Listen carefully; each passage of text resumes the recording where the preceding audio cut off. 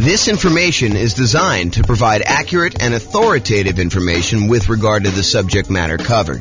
It is offered with the understanding that the presenters are not engaged in rendering legal, accounting, or other professional services. If legal advice or other expert advice is required, the services of a competent professional should be sought. Welcome to the Oakland Real Estate Investing and Real Estate Financial Planning Podcast.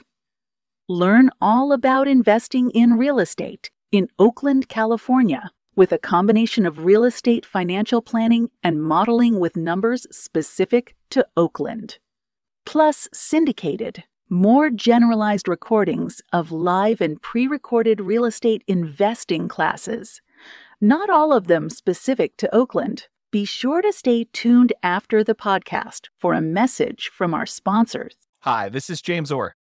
The following is a recording of a class I recorded way back in June of 2021. So why am I publishing a class that's over a year old on October 24th, 2022?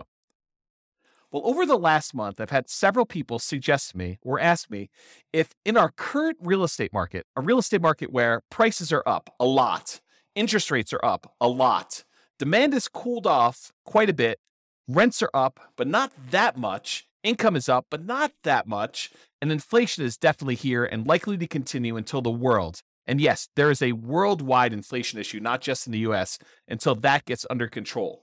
So, if in that type of real estate market, should they even be considering buying properties?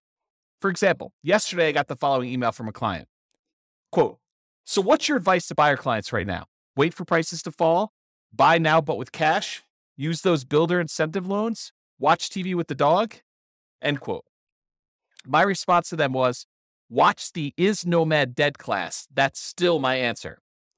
And so I figured I might share with you the class that I feel is a really solid start to answer the question, should I even be thinking about investing in real estate right now with the market, especially the real estate market in its current state?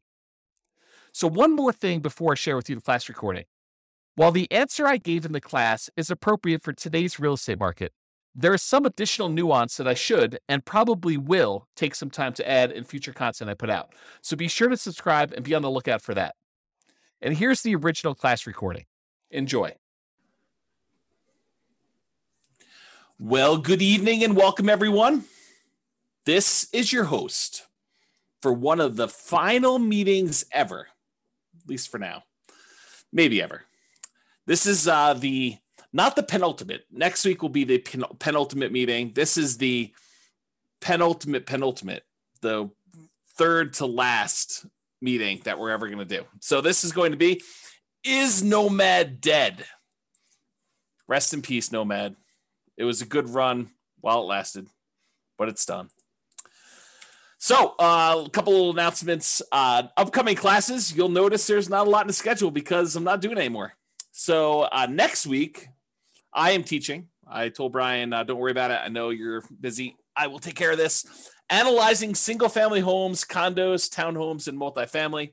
Not 100% sure what's going to be in that class yet because I haven't written it.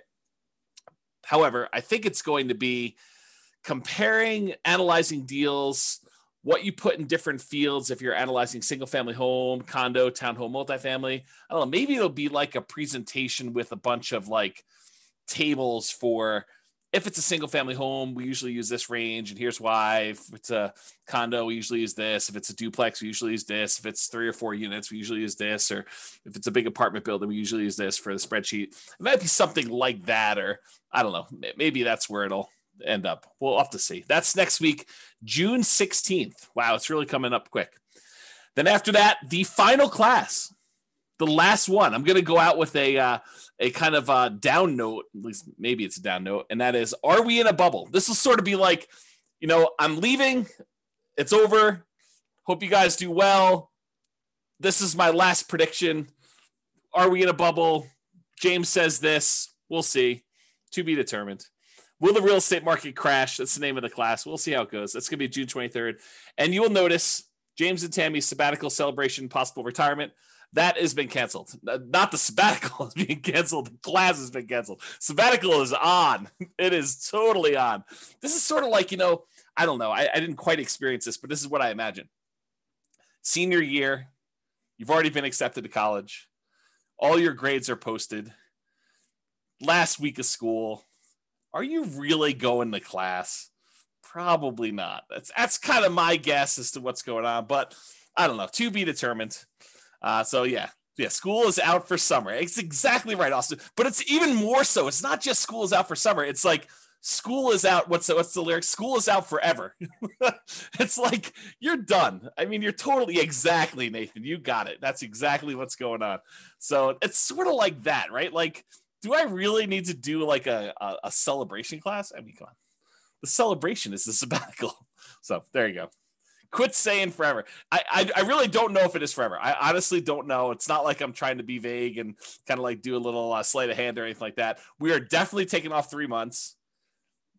I think there's a really, really good chance that turns into some variation of 6 months. Maybe just, pop our head up for air. Any clients need anything. Otherwise, we're going back into the sabbatical for another 3 months through the end of the year. And if I had to handicap it at this point, I'd say 10%. 10%. That's done forever. We'll see how it goes, though.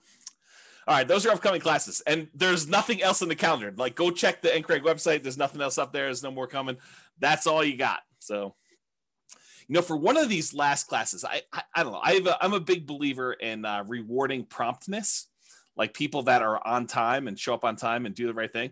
I'm almost tempted to like do something really special for people that actually show up for the 6 o'clock kind of like start of the class instead of the 6:05, 6:10, 6:15, sometimes 6:30, sometimes 7 o'clock, people that roll in. Occasionally, I'll see someone like RSVP and register for the webinar at like 7:40, like as if they're going to go and join the webinar at that time. I'm like, really? You're showing up like with the last 20 minutes? There you go. So, all right. So introductions via chat, if you would be so kind, for one of the last times. Please make sure you switch over to all panelists and attendees. And then who are you and where are you from? And do you believe Nomad is dead? I mean, a part of this is what is it? I do believe in fairies, or where you knock your feet together or sprinkle dust or whatever. I don't even know what the thing is, but do you believe Nomad is dead? And if you want to throw in why or why not, please do. Go ahead. There you go. Figure that out. And then, of course, if you do have questions throughout the webinar, please do use the chat window. I actually look forward to some questions. I think it's an interesting thing. Keeps it lively, keeps me on my toes. I get to realize that I'm not just talking to myself. So, yeah, Mike's like, I don't know if it's dead. That's why I'm here. I'm here for you to tell me if it's dead. Oh, man, I could go off on a tangent about that comment right there, Mike. I mean, really? You're relying on me to tell you if it's dead or not. Oh, man, I should go off on a tangent. I'm not going to, though. I'm going to be nice. There you go. Here to learn. Nope.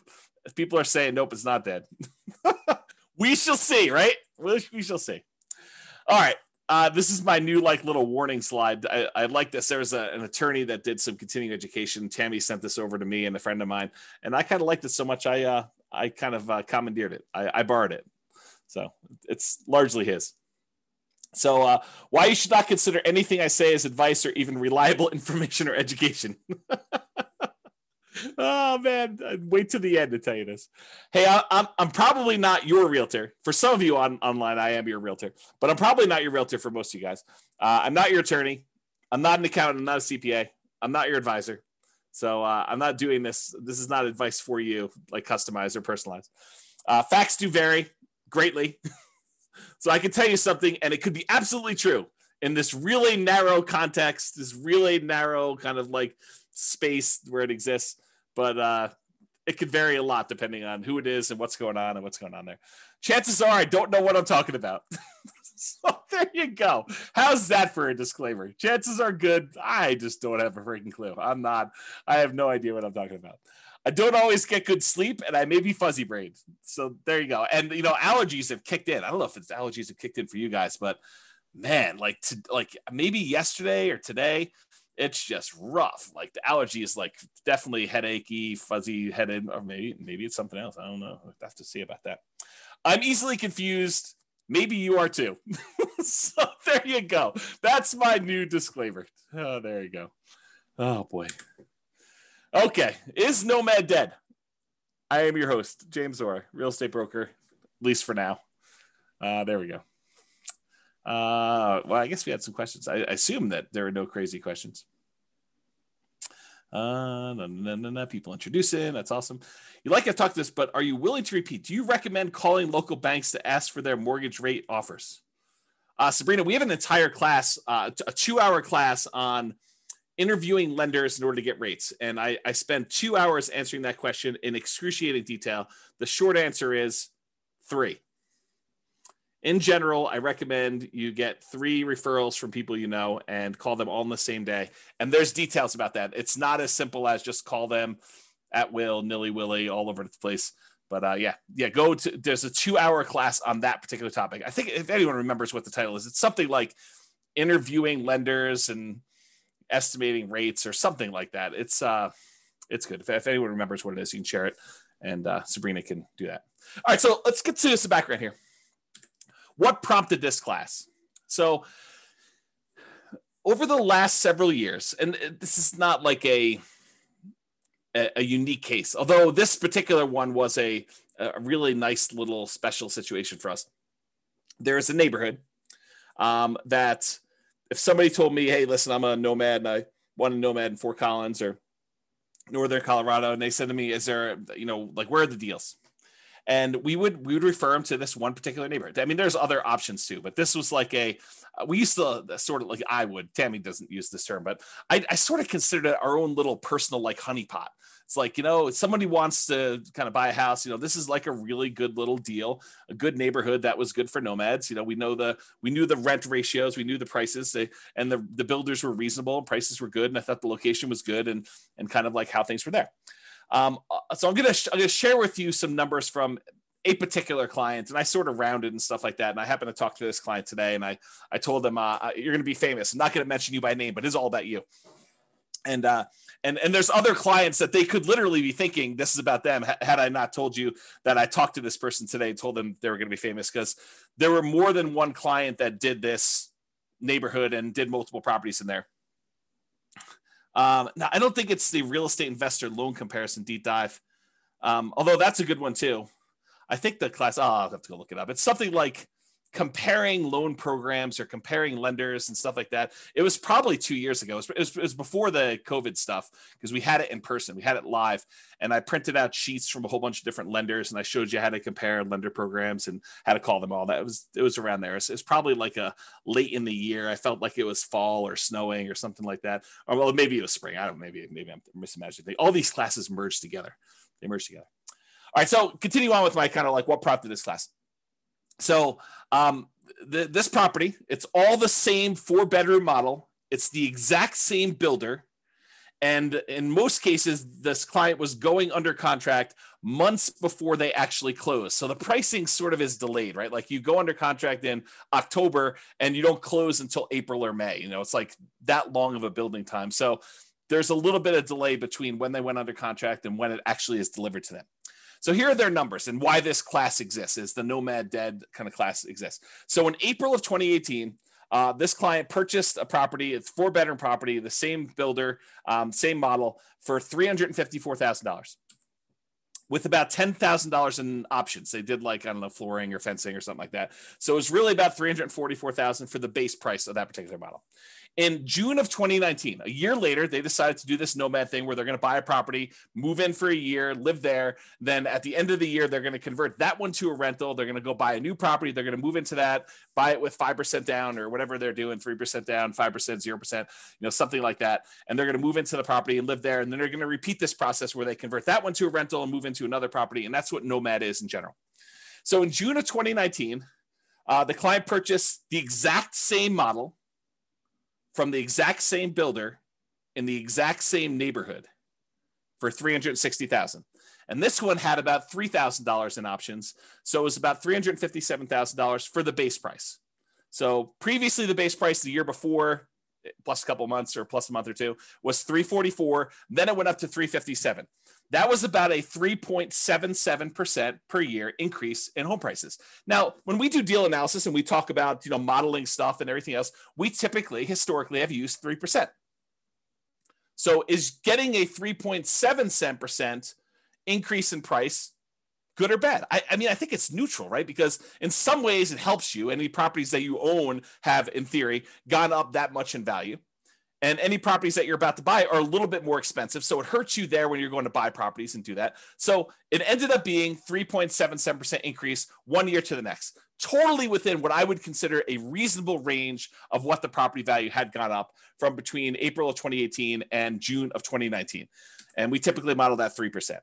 Rent at that time when they rented the property, because remember the first year they lived in it, so we didn't know what rents were, and that's a problem with a lot of times when we're buying, especially in a new construction neighborhood, and we don't have a lot of rent comps. We're guessing what rent will be, and it's not even what rent will be when we buy it, which it's going to be in like 5 months from when we go under contract. It's what rent will be a year from after we buy it and we move in, and we're going to convert it to a rental. So we're sort of like guessing as to what rents will be in some cases 18 months or more out.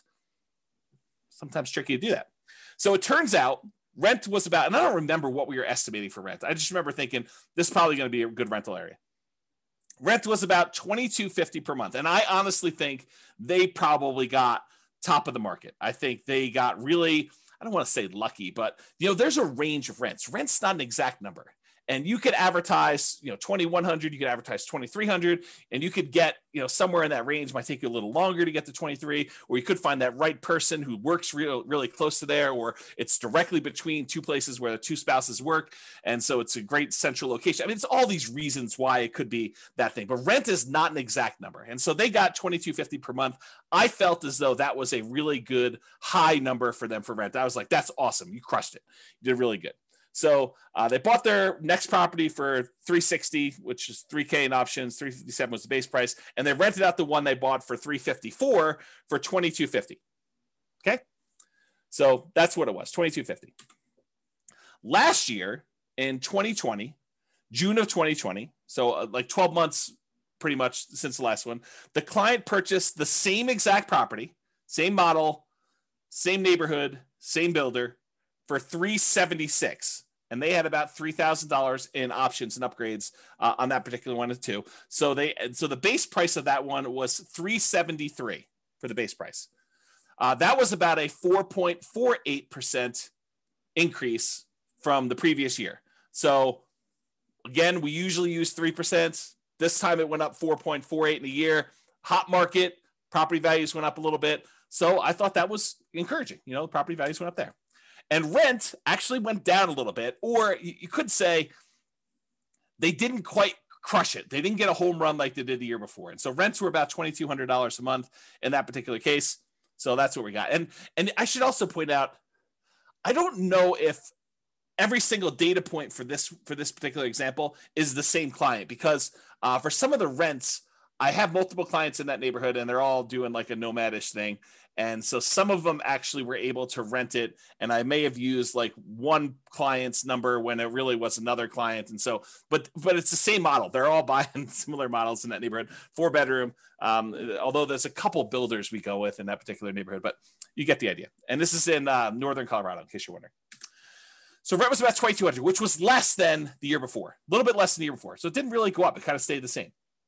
This year, June of 2021, like while I was preparing for this class, I reached out to the builder. I said, hey, what do you have left in inventory for the model that we normally buy? I told them the model. I said, what do you got for me in the same neighborhood? And they told me, are you sitting down? Are you ready for this? $477,950. Pause for dramatic effect. Take a drink. That's right. So last year, the base price was $373. This year, the base price is $477,950. To which I did a quick calculation. That is a 28.15% increase from the previous year. So I start thinking to myself, and by the way, rent is about $2,300. So rents were maybe $2,250, somewhere in there. They were getting about $2,300 a month in rent for the model, same neighborhood thing there. So rents did not go up 28.15% there. And Bob and Barbie are saying, because of building costs, I think building costs are a major factor in this. Are they the only thing that's going on? Absolutely not. there's just ridiculous demand right now for properties. And so I think it's a combination of increased building costs, lack of inventory, lack of speed, the ability for them to get these properties built. Maybe there's some staffing issues. I heard there's a whole bunch of people that are opting not to work and staying home and collecting some type of pay for not working and, stuff like that. So there's a bunch of stuff like that going on, right? And so this is what prompts a class called Is Nomad Dead? Prices are up a lot, like not just 5%, 6%, 7%, which we could have modeled. I mean, we could have done that, right? So prices are up a lot, like 28.51%. And by the way, this is an extreme example. It's not like where it is every single place, but I think that we're seeing prices increase quite a bit, maybe not the 28.15% across the board, right? You could go find another neighborhood where you're like, oh, prices are up, but not 28%, right? Like quite a bit, but not that much. So prices are up a lot. Demand is up a lot. This multiple offers on a lot of these properties. There's waiting lists for some builders in order to get into properties now. It's pretty ridiculous right now, which, as an aside, if ever there was a time for someone to take 3 months off, might it be during one of the craziest real estate markets ever, where it's really hard to serve clients because they're having to go out and make 10 offers to get one property accepted, or they have to be on waiting lists even for new construction, or prices have jumped up really fast and rents are sort of lagging behind. If ever there was a time for a real estate broker who was kind of getting a little bit burned out a little bit, needed a little break, for them to take 3 months off, might it be Q3 2021? I don't know. I'm just saying hypothetically, not saying anything in particular. I'm not calling anyone out by name, not doing any of that, but I'm just saying, maybe. Okay. So demand is up. Interest rates are down, which I'll show you here in a second, but not that much. They didn't go down like that crazy. So it's not like the price is, the same, like, the monthly payment's the same. Rents are up, but not that much. I mean, they're not like 28.15%, like it's pretty crazy to think about this nonsense. Income is up. People's income have actually gone up. We're seeing some inflation sort of activities going on where, people applying for jobs are seeing those the starting wages there, and in some cases, people are getting raises. And I don't know, we're seeing a lot of that stuff. It also sounds like you've thought it through. I'm not sure what those shapes are. Is that like a unicorn? Maybe it's a unicorn. And then Bob and Barbie say, especially a broker that doesn't want to be a psychologist due to buyers able to get the house. Yeah, right. It's hard. You go read a lot of these articles about agents and how they're really struggling, and there's just a lot of stuff. So income is up. Signs suggest that inflation is already here, and that it's likely to continue. I mean, we're seeing signs of that happening right now. So you've got all these kind of factors coming in, which prompts me to ask, hey, is Nomad dead? Like, has the train left the station? Am I too late to the party? If I just learned about this thing, if I just went online, I saw your class, I'm like, oh man, this Nomad thing, this sounds really, really good. And then you like see the numbers I was using, and I put it back on the shelf. I probably shouldn't have done that. If you see the numbers I had in the Nomad book that I used to give away when people came to class live, and you're looking at these things and you're like, 230, 240. Can we still buy houses for 240? And then you're like, and you're like, what is going on here? Like, how does that even work? Like, is it too late? I mean, the numbers you were using before, those seem really, really different. I can't get any to look anything like that. Begs you to ask, is Nomad dead? Am I too late? Is this like even going to happen for me? Should I even bother? Or are you like, oh, it always happens to me. I find out about something. Had I only been buying properties like this particular client of James, the property he bought for $354, once these ones sell for $477, those become comparable sales to show that that's probably the new value for someone trying to buy a property. It's about that when the new ones become comparables for the ones that they bought, 3 years ago, whatever it is, for $354. So what is the difference in price between that? Is that like $120,000? Approximately 120,000. So 1, 2, well, I guess not all of them are 120, but let's 1, 2, 3 properties that they bought previously. So that's probably $300,000 in profit in 1 year. What? That's crazy, right? Definitely crazy. Yeah. See, Royce says I'm supposed to actually call him when I know it's going to increase $120,000. I didn't know. I called like the clients that had properties in that neighborhood. I'm like, hey, are you sitting down? Because I just found out the models you've been buying, they're now $100,000 more than what we were paying last year. And they're like, what? I'm like, yes. And we just had to wait for them to sell because it's just crazy. Okay. So this is why there's a class called Is Nomad Dead? And we will find out. So because I did this particular one builder, I went and I looked at some historical data on another builder that we like here in Northern Colorado. Yeah, cue the charts. Exactly, Steve. You're right, buddy. Here we go. So what I did is I went and I looked at some historical data. And I'll tell you how I got this chart because I think it's instructive and it's probably interesting to some folks, especially the more the nerdy, geeky ones. And, you know who you are. So what I did is instead of actually going back and trying to pick out exactly one, this particular model that we happen to like buying, it's a 4-bedroom property by a new construction, by a builder that does new construction in Northern Colorado. And I went all the way back to about 2014 data because I think that's when it stopped. I think that's when it started, rather. I think this is that particular property when they started building this model with these specs. And I went and I looked at it and I said, okay, it has to match this exact square footage requirement. It has to have, this amount for, above grade finished square foot, this amount of finished square foot, not including the basement. And so I matched it based on square footage. So is it possible there's like a rogue property in here? Yes. But I will tell you, I hand looked at the data just a quick glance, and the overwhelming majority of these things were exactly this builder. By the way, don't call me during Anchor because I had to turn my phone off.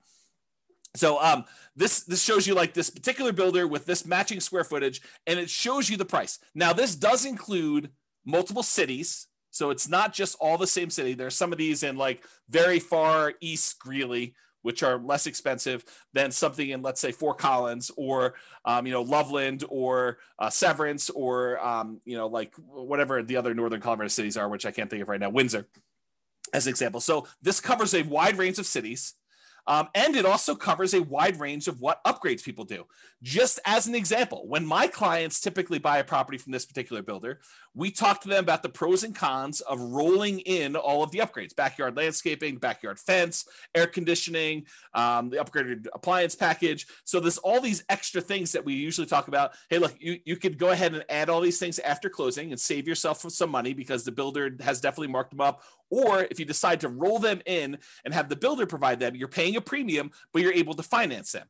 And so you're only putting out 5% or 20% or 25% of the value of the thing because you're financing the rest at some really low interest rate. And so there's a range of what these values would be. It's not like this one got bid up or anything like that. And maybe that this person who bought this particular property right here, where my mouse went, decided to roll all their stuff in, or maybe they had a lot premium because it backed out to open space or something like that. And so there's all these different factors as to where they are. But in general, you can see the trend. The trend is up and to the right. You can see the property price increases. And one of the things I'll point out is you kind of see here where we hit the new year, almost everything is pushing on the high end of that line. It's not like you have stuff that's kind of on the low end of the line, like you see over here. It's like this year, everything is being pushed up on price. So we're definitely above the average line of what we've been seeing in appreciation rate. The red line is the linear growth rate. The black line is the exponential growth rate. So it's a little bit better than linear as far as growth goes. That's how I would interpret that data. I don't know if Andrew is on or something like that, who's a big math guy, but he could correct me if I'm wrong in my analysis of this particular chart. But you can see the prices for these things has definitely gone up. Before, we were able to get this Michigan model, the 4-bedroom property for, in the low to mid 200s, like, 230, 240. And if you remember, this is about the time that this book was written. And this is the example we use in this particular book. So it matches what we were getting at the time in the book, if you kind of think about it that way. The same properties nowadays, they're over 400. They're like up there, okay? So you can see this historical chart. So when prices go up that much, rents don't quite go up that much. Is Nomad dead? All right, so I'm going to do some comparisons, because I think that's what you want to know, right? You're like, hey, listen, I read the 2015, the original Nomad book, and the numbers are not what they are today. Yeah, no joke, right? So let's go think about Nomad then and now. Here they are. So back in the 2015 original Nomad book, the purchase price we used was $238,875. That was the base price with some upgrades thrown in for buying at the time, it was basically a Michigan model, although you could make an argument it was any other house that was similar characteristics. It didn't have to be that, but that's what we used when I modeled it. Okay. So it's $238,875. The purchase price today for that same model with the same upgrades, $437,375. Now, this is not a true compounding annual growth rate comparison, right? Because it's not like we have the same house and the same house sold. It's like you have the same house that may be in a different neighborhood, it may be in a metro district, it may not be in a metro district, it may, on average back to better location or be in a better, a place, a better city, any of these things kind of factor. So it's not truly a compounding annual growth rate, but I did do the math for you that says, hey, look, if they were like 240 or so back then, and now they're 440 or so right now, what is the annual growth rate for that 6-year period between those? Turns out the growth rate for those properties during that time was about 10.61% per year, compounding annual growth rate. Craziness. Okay. So we were estimating 3%. So when properties do better than that, it helps you for all the properties that you own. It hurts you because you're buying more expensive properties as you're moving forward. So it helps and hurts depending on where you are in the process. Now, back then, in 2015, the interest rate we used when we did our deal analysis in the book was 4.5%. And we talked about using a lender paid PMI, private mortgage insurance. Go watch the whole 2-hour class on private mortgage insurance. I'm not going to cover it here in detail, but basically the lender increases the rate slightly. And instead of charging you a monthly PMI payment, it's included in the interest rate. Okay. So that was a 4.5% lender paid PMI rate, the overall interest rate with 5% down. Today, maybe not today, but when I did the comparing loans class, I called to the lender. We did a whole spreadsheet on this. The interest rate was 3.625% with lender paid PMI with 5% down. So it was 4.5. Now it's 3.625. So that actually got better. That might help us, right? Steven or Stefan says, where do we watch the older videos? You're in a really weird spot because I'm like shutting everything down for going to thing right now, though. You could probably still watch like 100 of them. By watch, I mean, listen, on the podcast, but I would go download them tonight. Like while you're here, go download them because I am this close to actually shutting everything down and pulling everything off the podcast too. So go download what you want. You can actually go subscribe to it and then click download on all of them. They'll stay on your phone even if I delete them, is my understanding. And then go listen to the ones you want there. If somebody wants to put the thing on there, I think it's Nomad Real Estate Investing Podcast. But if someone happens to have the link and is willing to be nice to Steve, you can put them on there. Okay, so I'll continue with the class up. So interest rates were worse, 4.5. Now they're better, 3.625. And then the estimated principal, interest, taxes, insurance, that's PITI, plus the HOA, plus the PMI. If you add up all of those things as the monthly cost, before in 2015, when we did the book, it was $13.88 and a penny. I just went back and I recreated the calculations and I figured out what the payment was. $13.88, round up, called $1,400, about $1,400 for the payment then. Today, to buy the same house, $440,000 approximately at the new 3.625% interest rate, the payment is about $2,306. Wow, my phone is blowing up tonight.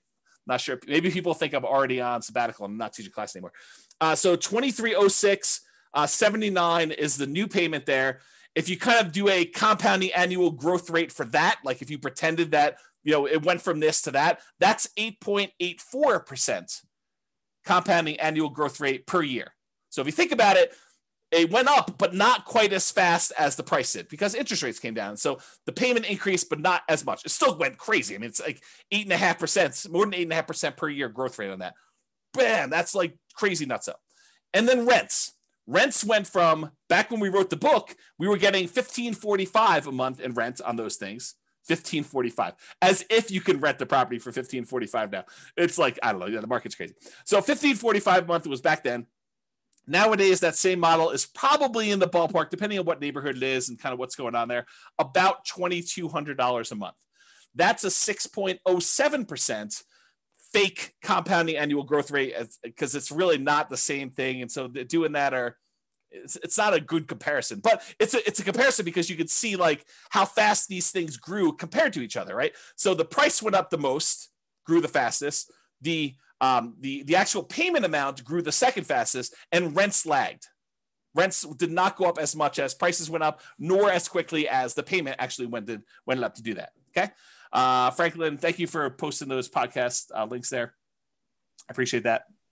That's for you, Stephen. And then Steve says rents are lagging. Annual takes time to adjust up.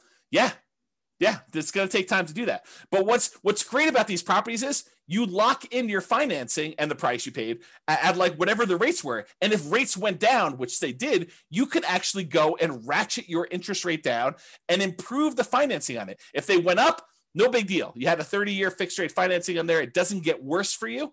But if it does get better for you, you can take advantage of that and refinance and do like a rate and term refinance or cash out if you really want to and do that. Okay. So those were the comparisons between then and now. All right. So the question becomes, is Nomad dead? Should you go, if you could have gotten this before and now it's this, should you even bother? And I think the question I would rather pose to you as kind of like an alternative to this is, do you have something better to invest in? What is your alternative? If you're not going to do Nomad, what are you going to do else? And I think that's the way we have to look at it because yes, and I'll show you numbers. I'm going to go into detail. You'll see charts, you'll see numbers, but I'm going to show you the returns are definitely not what they were in 2015. Now, the people that actually follow the plan from 2015, their returns are way better than we estimated in this book, right? Because we were estimating 3% growth rate for purchase price, 3% growth rate for rents, and we assume the interest rate stayed the same. So prices went up faster than that. So any properties they own grew faster than that. The rents grew faster than that. And also the interest rates came down. Is that always going to happen? Is it always going to go in your favor? Absolutely not. Not a chance. Okay. So here's the question though. Is Nomad dead? And I think the better question is, what are you going to do if you're not going to do Nomad? And then let's look at what the return is now for Nomad and see. Okay. So alternatives. You could invest in the stock market. Stock market is doing amazing this year. May do better next year, may do worse. We don't know. I mean, I think it's all speculative, which, I'll get to this later on because I have a whole section on like learned helplessness and kind of like making choices and am I too late to the party and all sort of other stuff, which I'll talk about. I'll hold that for later. So alternative stocks, you can invest in that. Bonds. A lot of people are saying bonds right now are dead. The interest rates you're getting on bonds are so low that some people are really questioning whether or not you should have bonds in your portfolio. You're going to invest in commodities. I'll probably do some more of that in commodity investing in my sabbatical time, my retirement. 20 or 25% down buying properties. If you're going to go buy those, maybe 15% down if you're willing to pay the PMI and that high rate. Most people would not be willing to do that. Are you going to go do that? Or other real estate? Are you going to go buy creatively? You're going to go try to find motivated sellers in this market. Good luck. I mean, it's possible, but it's going to be really hard in this market to find motivated sellers. Maybe when the market changes. I mean, we'll see. Markets change. They get hot, they get cold, they get hot, they get cold. I mean, it's just cycles. So are you going to do 20 or 25% down? Are you going to do some other type of real estate? Are you going to buy options? Are you going to do turnkey stuff? Are you going to do lease options? What are you going to do? Like, what's the return you're going to get on those? Are you going to go do dog money? Are you going to do, Bitcoin or some other type of cryptocurrency? Like, what are you going to invest in? And what are the characteristics of that? And what are the returns you're going to get? So what's the return with Nomad then in 2015? And then what is the return in Nomad now? And I'm not going to use the like crazy returns we saw. I'm going to use what we estimated the returns were going to be, that 3% slow and steady growth rate. Because if I go back to 2015 and I use some ridiculously high, 10% return year, it's going to look crazy. It's going to look awesome. I'm not going to do that. I'm going to say, listen, back when we were thinking about this, we were saying, if you can get 3% a year growth rate on average, some years is going to be down, some years is going to be up, but 3% growth rate per year, 3% rate growth rate per year. And you compare that to buying something today and maybe you'll get 3% today. Who knows? With inflation, maybe it's better than that. Maybe we see some, it's kind of like peaked out and we give a little back. So we're going to buy our next one at a slight discount. And I mean, we don't really know. It's not clear. Well, I'll get to some of that later too. So if you compare what you can get now, maybe to what you had before, or what you can get with the other options you're thinking about today, what are the returns you're going to get in stocks or bonds or commodities or whatever else you're going to invest in? What are your choices there? And does it make sense for you to do Nomad? And then you can determine, is Nomad dead or not for you based on your specific situation? Okay. And I'll also point out, remember with Nomad, we are limited in the amount of money that we can put into the deal, right? Because you can only buy one per year with some really rare exceptions. But you can really only buy one Nomad property per year that you can move into, live there for a year, and then convert it to a rental. And most of the time, we're opting to put 5% down and not more, because if we put more, we tend to actually lower the overall return because we're less leveraged. Okay. So we're somewhat restricted. So you're going to put a little bit into this Nomad thing. And then I think if you have extra money, you're either going to build up your reserves and kind of prepare for the next thing, or you're going to invest in something else, stocks, bonds, commodities, CDs, whatever it is that makes sense for you. Okay. So inflation, having debt is largely supported by someone else who's paying for it, like tenants, that you could pay off later with inflated dollars is beneficial. So if we happen to be in a period where we're expecting higher inflation, which it seems like that's what is going on right now, and that seems like what we're likely to see, at least in the near-term future, then having the ability to pay off debt later with inflated dollars is helpful for us, especially if the tenants are sort of covering or more than covering the amount of debt the payments you have on that debt in the meantime. Okay, so that's a good position to be in. Okay, one other thing I'll point out here. Tyler says, why 5% instead of that new 3% conventional? We talk about this in the financing Nomad class. A lot of times doing the 3% might make sense for you if you're short on down payment, but the interest rate is usually worse on the 3% one. And so you need to make that decision for yourself. If you go watch the class on like the loan comparison deep dive, I talk about the difference between a 3% loan and a 5% loan and what the actual monthly payment difference would look like. But if you can only do the 3% because that's where your down payment is, or you'd rather have more reserves, go for it. You're usually limited on how many you can do too. So we do the 5% all the way up to 10 loans or more for owner occupant. The 3%, you're going to be limited in how many you can do. But there's more detail on that in other classes. That's really not a topic for tonight. Okay. You're not committing to 10 nomads. So I want to point this out up front. It's not like you have to decide today that I'm going to do this 10 nomad plan. 10 is arbitrary. I hope you guys know that, right? Like we sort of plan it out for you and put it in front of you so that you can see what it looks like if you go that far out. But you don't have to do 10. You could do 1. You could do 3. You could do 7. You could do 14. You could do 27 of these. Okay. There's no limits, high or low, on how many you have to do. You're choosing to purchase one property. You're making a decision today. Okay.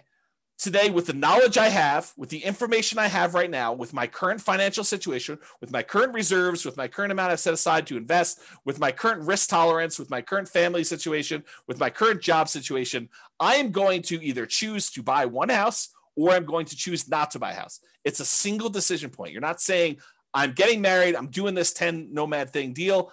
You don't have to decide that. It's one. Then, once you buy the one, you move in there, you're living there, you save your money. You continue to educate yourself over the next year. There's zero pressure to do a second one. If you decide you want to do it, great. If you decide you don't want to do it, great. You don't have to do more. You decide if you want to do one more at that point. It's up to you. Okay. You only repeat this if it still makes sense to you. You reevaluate. Here's my new job situation. Here's my new financial situation. Here's my new reserve situation. Here's my new down payment. Here's what I think the market might or might not do. Although, good luck with that. Here's what I think is going to do there. It's like all this stuff you take into account and you decide, do I want to move forward with another one? Yes or no? If it makes sense, you do another one. Yeah. Roy says, speak for yourself. Those numbers say buy 10, obviously. Right. And I think there's a case to be made that you'll get to the next point and you'll be like, what are my options? What else can I invest in? Oh, this Nomad thing is the best returning investment I could possibly make. I'm going to choose to do that. But you need to decide that on your own. There are no promises being made. There's no guarantees in life, period. Okay. So I personally think there is power in making good decisions repeatedly. Think about good habits. I'm a bad example of this, but eating good, healthy food every day, getting good, regular exercise, investing in long-term relationships, all those things, the good habits that you put in and make, compounding effects over time, I think you're rewarded for that. but you can get feedback through the Nomad process and other things. But you can get feedback on the Nomad thing, and you can make better distinctions, and you can improve your decision-making over time.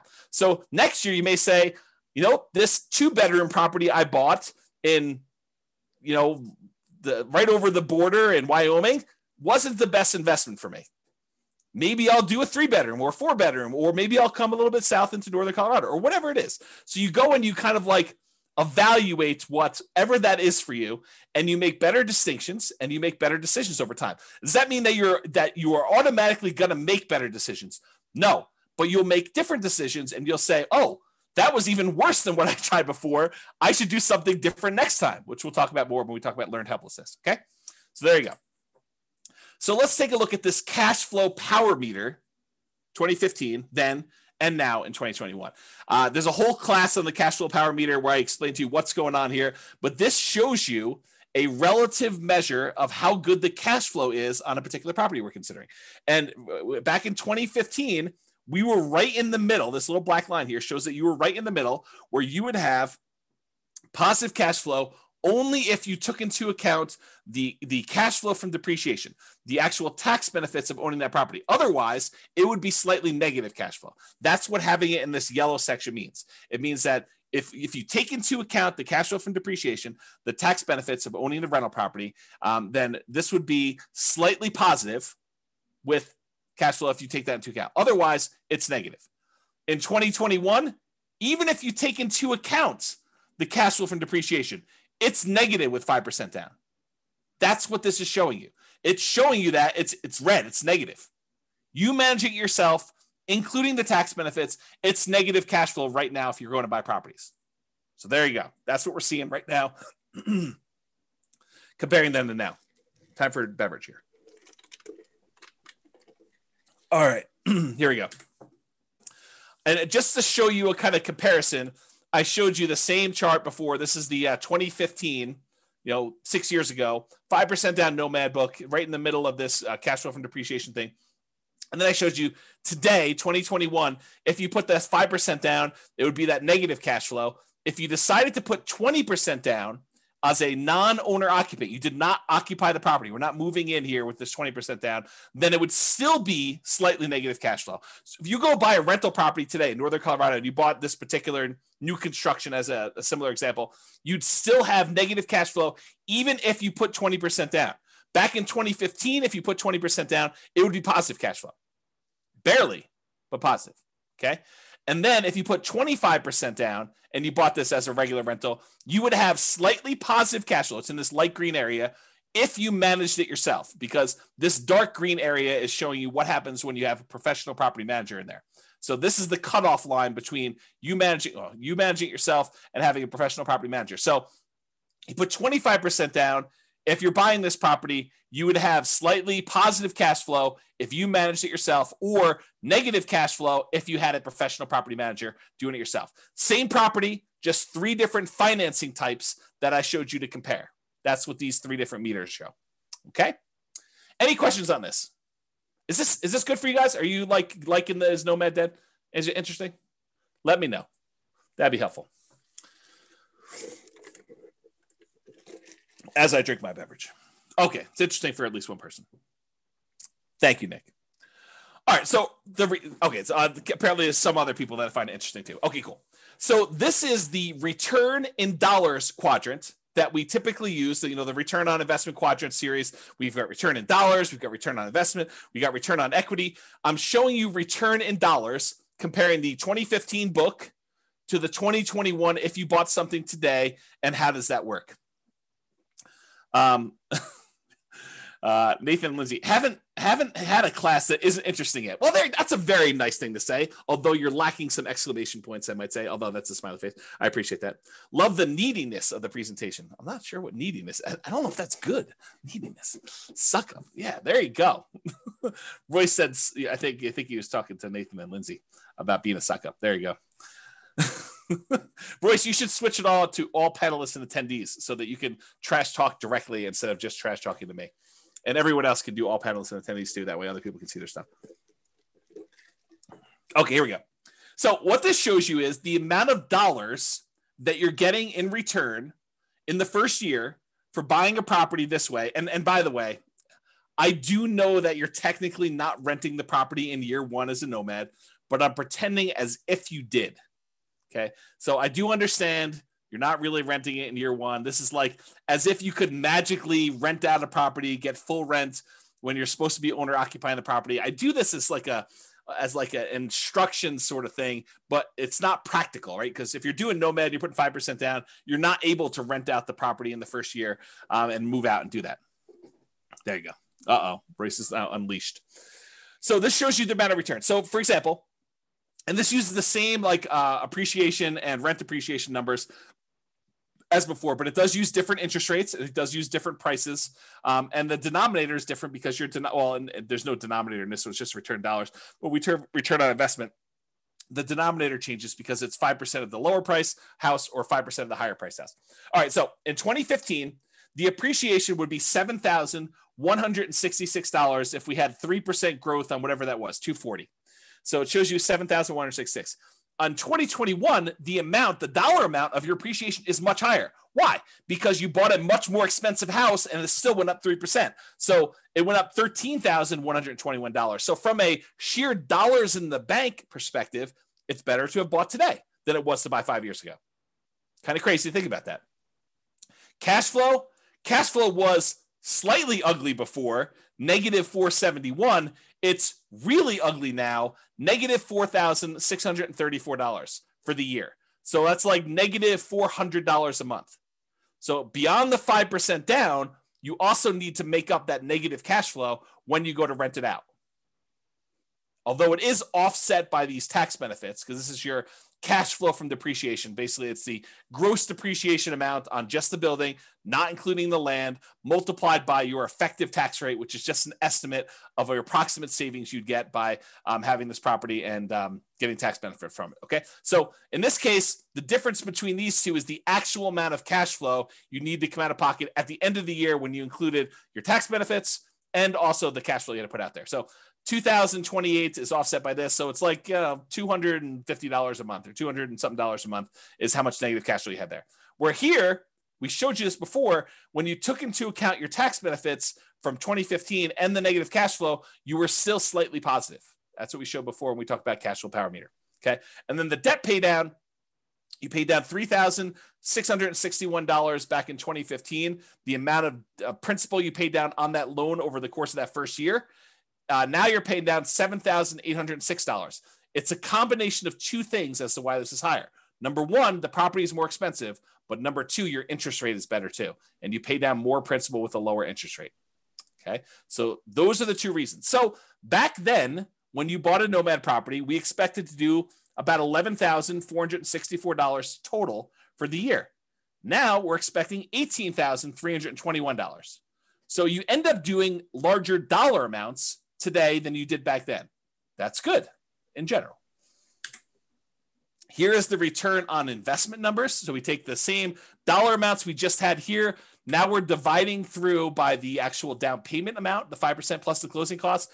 And so now we got about a 50% appreciation rate. So $7,000 must have been about $14,000 plus closing costs, down payment plus closing costs in order to get here. So it's about a 50% return from appreciation back in 2015. It's the same here today because we're assuming it's 3%. So it works out to be the same, right? Cash flow was about negative 3.28 before. Now it's negative 17.66. That's ugly. Maybe Nomad is dead. We'll see. Debt paydown was about 25.54%. Now it's better. Your debt paydown is actually improved because your interest rate's a little bit better. It's 29.74% is your return from debt paydown. And then your tax benefits are the same. So the overall return on investment when we used to do this back in 2015 was 79.99%. That's pretty amazing. What's the return on investment now? Oh, it's only 69.81. Boo-hoo, right? How bad is it to get almost 70% return on your money? Right? I mean, that's like the crazy thing. And that's why we're thinking, is Nomad dead? Well, if you could go and get a return that exceeds 70% somewhere else with similar risk characteristics, because you got to take into account risk. Real estate risk is very different than, stock market risk or something else like that. But is this risk similar? And can you beat a 70% return? Maybe, maybe not. It's up to you to decide. Okay. So it was 80. Now it's almost 70. Still not bad at all. Now, what if we took into account the reserves you need in order to hold rental property? It would be silly for you to buy a rental property and not put aside reserves. And we talked about this in everything you learned about deal analysis is wrong. There's a 2-hour class on this concept of why you should do your calculations and include reserves when you do your return on investment calculations. So go watch that class. It's 2 hours long, and you'll understand more about what I'm talking about. But realize if we include the reserve numbers, the 6 months of reserves, that's what ROIQ plus R6, 6 months of reserves, and you compare that back to when we were doing it, the return now when you include reserves on everything is 49.05 compared to 44.66. Still a little bit less, but when did 45% return on your money become a bad return? When did it become bad? So Bob and Barbie says, seems like the tax benefit should be greater as the purchase price is more. It's the same ratio though, because you put 5% down on both. So when you actually do it that way, they're similar returns because it's a dollar amount based on the price, but it's also the same denominator changing as well based on the price. So it turns out it's the same ratio. Good question though. Steve says something, everything you learned about deal analysis is wrong. Yep, there you go. That's the class on that one. Although it's probably on the podcast. Okay, so that's the R6 number. What about if you do 12 months of reserves, but you decide to keep your reserves, most of them in the stock market or something else with a higher rate of return? Well, the return is 39.47% from 2015 versus 36.72 today. It's still a pretty amazing return, especially for having 12 months reserves that are a drag on your overall return there. I don't know. It still seems pretty amazing. But it's up to you to decide if Nomad is dead. It's not for me. So is Nomad dead? Let's take a look at some comparison scenarios. So because I have this pretty cool software that allows me to do models of scenarios and run out situations for people, I ran 5 different scenarios to compare, and then I added a couple more at the end because I thought I might have time. We'll see if I get there. So the original Nomad with 2015 numbers, I did that as kind of like a baseline. Said, okay, this is what we thought it would be before. I just sort of laid it out there and I ran it and I showed you what that looked like. Then I did 2021 Nomad right now. And I did a couple different situations there. I did doing 10 Nomads, which is the most similar comparison to the 2015 ones. And then any extra cash I did in stocks, which is the same thing I did in 2015, by the way. And then I also compared it to, hey, listen, if I'm not going to do this Nomad thing in 2021, maybe I'm going to buy just a house to live in, and I'm going to take all the rest of my money and I'm just going to invest it in stocks. So I ran that too. And I think I used 8% for the stock market return. Okay. And then I did another scenario where I said, okay, you're going to buy a house to live in, one owner occupant property, and you're going to actually save up to buy 20% down properties. And you're going to buy 9 rentals with 20% down. And then the last one I did is you're going to buy a house to live in with 5% down, and you're going to buy 9 25% down rental properties. And so I'm going to look at how the original 2015 Nomad did in comparison to doing 10 Nomads today, doing no Nomads, basically buy a house to live in and do everything else in stocks, to doing owner occupant with 20% down and owner occupant with 25% down. And you'll have 9 rentals for all those things. Okay. Here we go. Kevin says, pretty sure I got a 200% return in year 1 at my current house. So Nomad is certainly not dead. There you go. Kevin says it all. And then it says, I heard the same rumor, Austin. Austin says, is the rumor that Royce is teaching during sabbatical true? Maybe. Royce says no. It's not true. That's pretty good. All right. So rather than build up any more suspense here, I will show you what the numbers suggest. So yes, it is true. 2015 Nomad was amazing. A non-inflation adjusted net worth at the end of 40 years shows that you'd have $20.7 million in both equity and cash in the stock market if you decide to do Nomad in 2015. However, the 2021 Nomad puts you at 19.5 million. So 20.7 million, 19.5. I'm pretty sure that's still pretty freaking good. If you decided you wanted to do one owner occupant property and you bought 9 25% down properties, you'd have 13.4 million. If you decided to do one owner occupant property and 9 20% down properties, you'd have 12.86 million. If you decided you wanted to do one owner occupant property and you did the rest in stocks at 8%, and maybe you can get better than 8%, you can change these assumptions if you want to, you'd have $7.2 million. So that's what the net worth was. If we adjust for inflation, the 2015 nomads like having $6.3 million in today's dollars versus a 2021 full-on nomad is about $6 million in today's dollars. So it's a difference of, well, it's 3.71. So I'll just call it almost 4. So $400,000 difference between one and the other, if you think of it that way. The ones where you do other stuff, just in, it's like 4 million, and 2.2 million. Daniel says, do you have simulation that shows for markets that are slowly growing, stagnant, or slightly declining? Yes, I do. In fact, the software allows you to do whatever you want. That's why I wrote it. And we have done classes before where I talked about what happens if you're investing during a declining market and stuff like that. So there's like a large number of models you could do, and you can enter your own stuff and say, what happens if the market does a range of values? Like you can do Monte Carlo simulations, stuff like that. So yes, it does all that stuff. Okay. Here's the chart showing net worth over time. You can kind of see the curves. These top two, the red one is 2015 Nomad. The orange one is 2021. So they're pretty close together. Then the next two are buying the 20% down or the 25% down rentals. And then the stock market one lags behind here. But, part of this is assumptions, right? If you thought the stock market could get you 15% return, I bet you this chart looks very different. So you got to go play with what you think you can actually do and compare those to see. All right, so this just shows you account balances. Before was net worth, which included equity, and also your account balance, which we're assuming the account balances are invested in stocks. But if we just look at how much is in your account, 2015 Nomad, you had $13 million, non-inflation adjusted. The 2021 Nomad has you at almost $7 million, non-inflation adjusted. And then the other ones had you at, let's say 3, 2.7, and 5.8. The one where you invest in stocks, the overwhelming majority of your money is in cash because you don't really have a lot of equity besides the one house you bought. So that's why your number is so much bigger than the other ones there.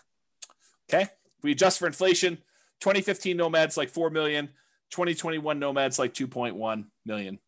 And that's partially because the account balances on the earlier Nomad is a lot more because, as you're about to see, with the way that I modeled this, I didn't assume your savings was increasing that much more. So it took you longer to buy these more expensive properties. So it's much slower for you to acquire properties, which means that your cash flow lags a lot. When you did Nomad back in 2015, I assumed you could buy them very quickly. So, and I didn't really change the income much between 2015 and 2021. I think I increased it by 3% a year. So that's why you're seeing a difference there. Kind of tricky. So it shows you your account balances over time. These are the ones where you're buying properties later in the game. So you can see they're kind of like little dips whenever you put a big down payment on a property. And so that's why that grows. And you can see these other ones here got the lead. Your cash balance in 2015 is much bigger. So this is what I was talking about before. With 2015 Nomad, the way that I set up the assumptions is I said, you are saving enough that you have enough for a 5% down payment every year. And so, well, maybe not every year because this line looks a little longer, but it was pretty quick. So you're acquiring properties much faster, and then you get to 10 properties very quickly when you're doing 2015 Nomad. Maybe not every 12 months, but pretty close. Pretty close. However, when you did 2021 Nomad, I assume that it took you a lot longer to save up for those 5% downs because I think for a lot of folks, it will take them longer. They're not able to do every 12 months. Now, if you have a great income, you have a great job, or you have money set aside and you have the ability to do this every 12 months on the 12 months, it's going to look a lot better than this. But because of the way I modeled it, it took a lot longer for you to get to the point where you acquire these properties. If you speed this up and it becomes back here, it looks much different. It looks better. Okay. Now, these other ones is buying 20% and 25% down. It takes you a lot longer to save up 20% or 25% with the same income and same savings rate than it did for you to do the Nomad. That's one of the benefits of doing Nomad.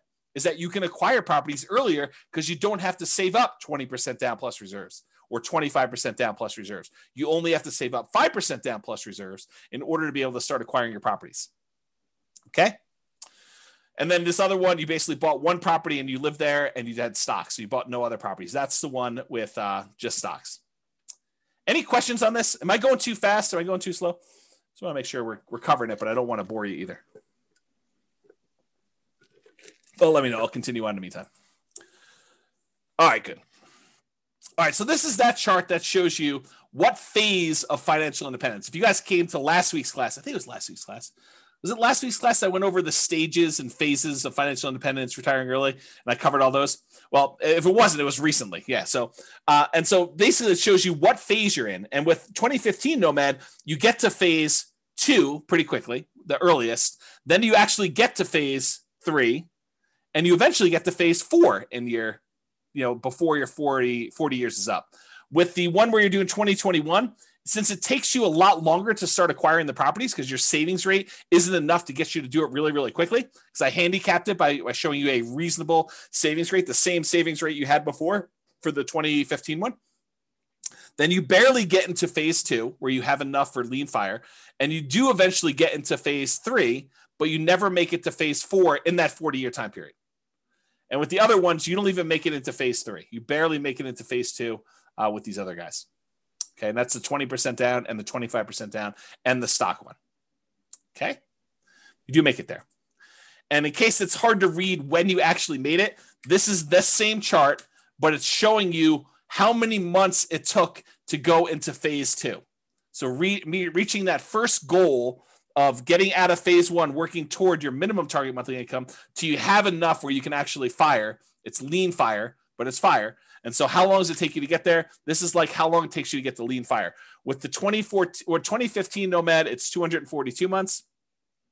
With the 2021 Nomad, it's 357 months. And part of that is because you don't have enough money to acquire these properties every 12 months. It took you a longer time to acquire properties because they're more expensive. It's like a limitation because the properties are more expensive and your savings rate is relatively low. I think I have you saving like $500 a month. So $500 a month is not a lot to be saving to achieve this level of acquisition. Because I think I have you making like $5,000 a month. So it's like 10%. Okay.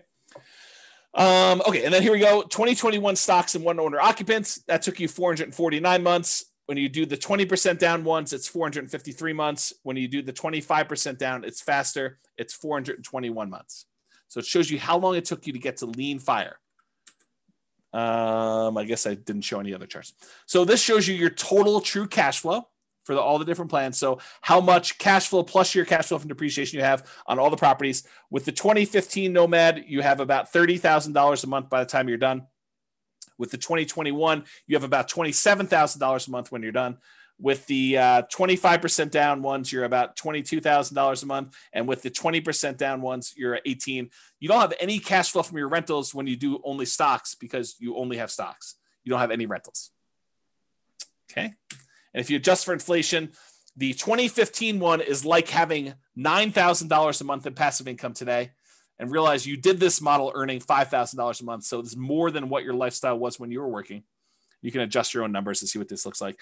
And then 2021 numbers, you have about $8,400 a month and change. And this is also continuing to grow because all of your properties are not paid off yet. So realize because you delayed your properties acquiring them, you still have ones that could pay off. So this number will go up for that. And then doing the 25% down ones, it's almost $7,000 a month. With the 20% down ones, it's almost $5,700 a month from there. And this shows you the charts for doing this. These little blips are when you buy a property and you have 1 month where you do not have to pay your mortgage. That first month where you acquire property, there's a delay and you having to pay that mortgage. So you have a little blip, and that's what those little blippy lines are for. You don't have it when you do the owner occupant because you're not a rental when you buy the property. So you don't have the extra income. Okay, so it shows you those. See that over time. It's the same numbers from before. All I did is I showed you it over time. Then this is a deceiving chart.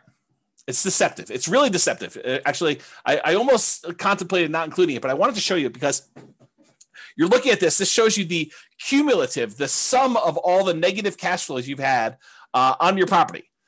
Once you've kind of taken into account the tax benefits, but you'll think to yourself, man, there's not a lot of negative cash flow going on, even in the 2021 ones. But James, you told me there was significant negative cash flow when we did the 2021 properties. Why isn't there, this negative cash flow kind of starting in month 13 once we convert the first one to a property, convert the first property we bought to a rental? And the reason is because it took us a long time to be able to buy the next property, to save up enough money to buy the second property so that we didn't have this negative cash flow for a long time. The longer you wait, the more your rents have increased, the less negative cash flow you have for when you buy that next property. And so it turns out we didn't have a lot of negative cash flow because we delayed buying these properties for a much longer period of time. If we look back at as to how long it took us to acquire them, you can see here, we didn't actually buy the second rental, the second property to move into and convert the first one to a rental till like month 51 or so. And by then it had positive cash flow. And then it took us like another almost 4 years in order to buy the next one and have 3 properties. And then these times got shorter and shorter, such that it wasn't until we got to like right in here or so that we started to have some negative cash flow at all. Right? So that's why this chart is deceptive. Because if you really did have some extra savings or some money sitting aside where you could buy these properties much faster, then you would have this negative cash flow earlier and it would contribute. But even so, even with like the slow kind of working through this thing and taking your time to do this, the negative cash flow for acquiring all 10 properties combined is less than $30,000 for all of them when you're doing that.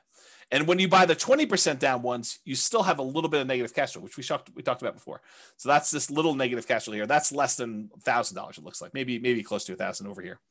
But when you do the 5% down ones, and using today's numbers as Nomad Dead 2021, you'd have negative cash flow later on, and if it was earlier, it'd be more. But still, part of your negative cash flow is you're not putting more down. You're only put 5% down, so you're really deferred down payment over time. Okay. All right. Total equity shows you this. You have more equity with 2021 because they're more expensive properties. So your equity is 7.7 with 2015 Nomad, 12.5 million with 2021 Nomad, about 10 million and change for both the 25 and 20% down. And then you only have the equity in the owner occupant property when you do stocks. If we adjust, I guess I didn't do inflation adjusted. I did total true net equity if you actually had expenses on your property when you did it. And it shows you what the numbers for true net equity. You can go look at that if you want to, but I'm not going to cover it. Okay. This shows you your total mortgage balances over time. Jason says, James should teach one class a year now. This one. Right? Because it compares like what reality is now to what it was whenever we were thinking about it.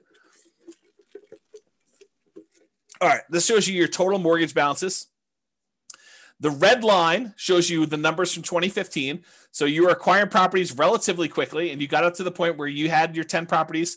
It was under $3 million in total mortgage balances. And then over time, you're paying those off. And so it's just sort of declining, and you're almost completely paid off of all mortgages by the time you get to 40 years because you were pretty much done buying properties at 10 years. It takes 30 years to pay them all off. Okay. With the 2021, though, because you acquired properties more slowly, you ended up having a much higher mortgage balance total, and they're not even close to being paid off by the time you still owe $2 million on this, almost $2 million by the time you get to your 40. And the 20% down, the 25% down is even worse because you can't buy properties as quickly because you got to save up more money. You got to save up 20% or 25% to get to these. And you can see that here.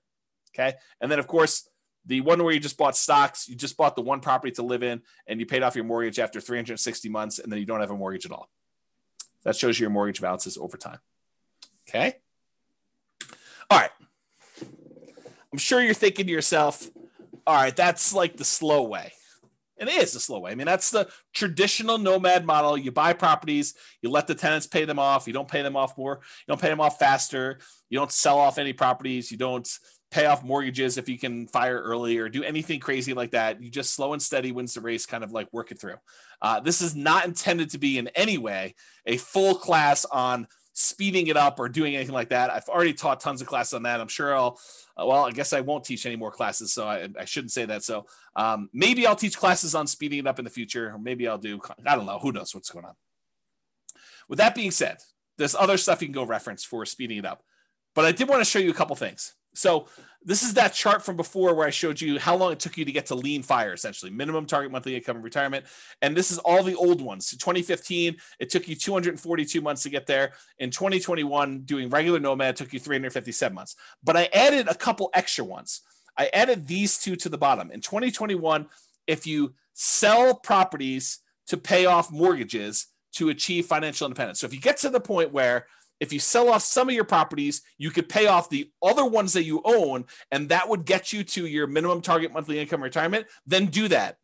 And how long does it take you to get there? Well, it turns out that takes 293 months for you to get to the point where you have enough equity where you could sell off your properties, you pay capital gains, you pay depreciation recapture, you pay your closing costs, you pay your real estate commissions, you subtract all those out. So it's really a net dollar amount that you really walk away with. You take that money, you pay off the remaining mortgages on the rental properties you own, and you get to fire. You get to the point where that is enough so that you have a minimum target monthly income in retirement to support yourself, lean fire, another way of saying that. And that takes 293 months using this strategy. And that's still with you acquiring them slower, right? Because you're not able to acquire them very quickly. So it still takes 293 months. Now, remember, in 2015, it took you 242.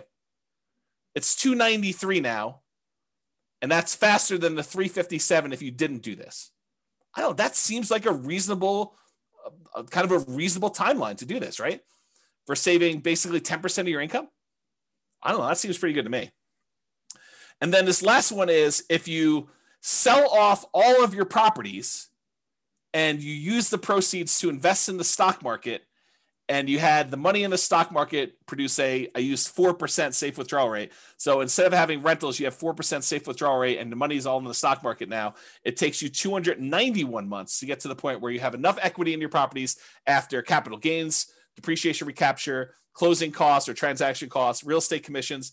So the net you take away, you put into the stock market, and if you took a 4% safe withdrawal rate, that would allow you to have your minimum target monthly income for retirement. It took you 291 months to do that, okay? Which is a couple months faster than selling off some properties to pay off the other ones and do it with rentals. Some people would prefer to have free and clear rentals when they retire. Some people would prefer to have their money in something else like the stock market, and it could be anything else. I just happen to use the stock market as an example, okay? Any questions on this? Now, this one is the minimum target monthly income retirement. This is lean fire. This, though, is your ideal target monthly income in retirement, which is a higher dollar amount. I think I used $10K a month. I think I used $10,000. I think this is the point to get to $5,000 a month. I think this is the point to get to $10,000 a month. And you can see that how long it took you in 2015, 353 months in order to get to your 10K a month income, passive income, versus 2021 took you 417 months to get to 10K a month of passive income. And then here, the sell off the properties and achieve fire, it actually took you longer to do it, 428 months, and it took you longer, 460 months to do that. So it would have been better for you to just do the traditional plan here and get there. Okay. All right.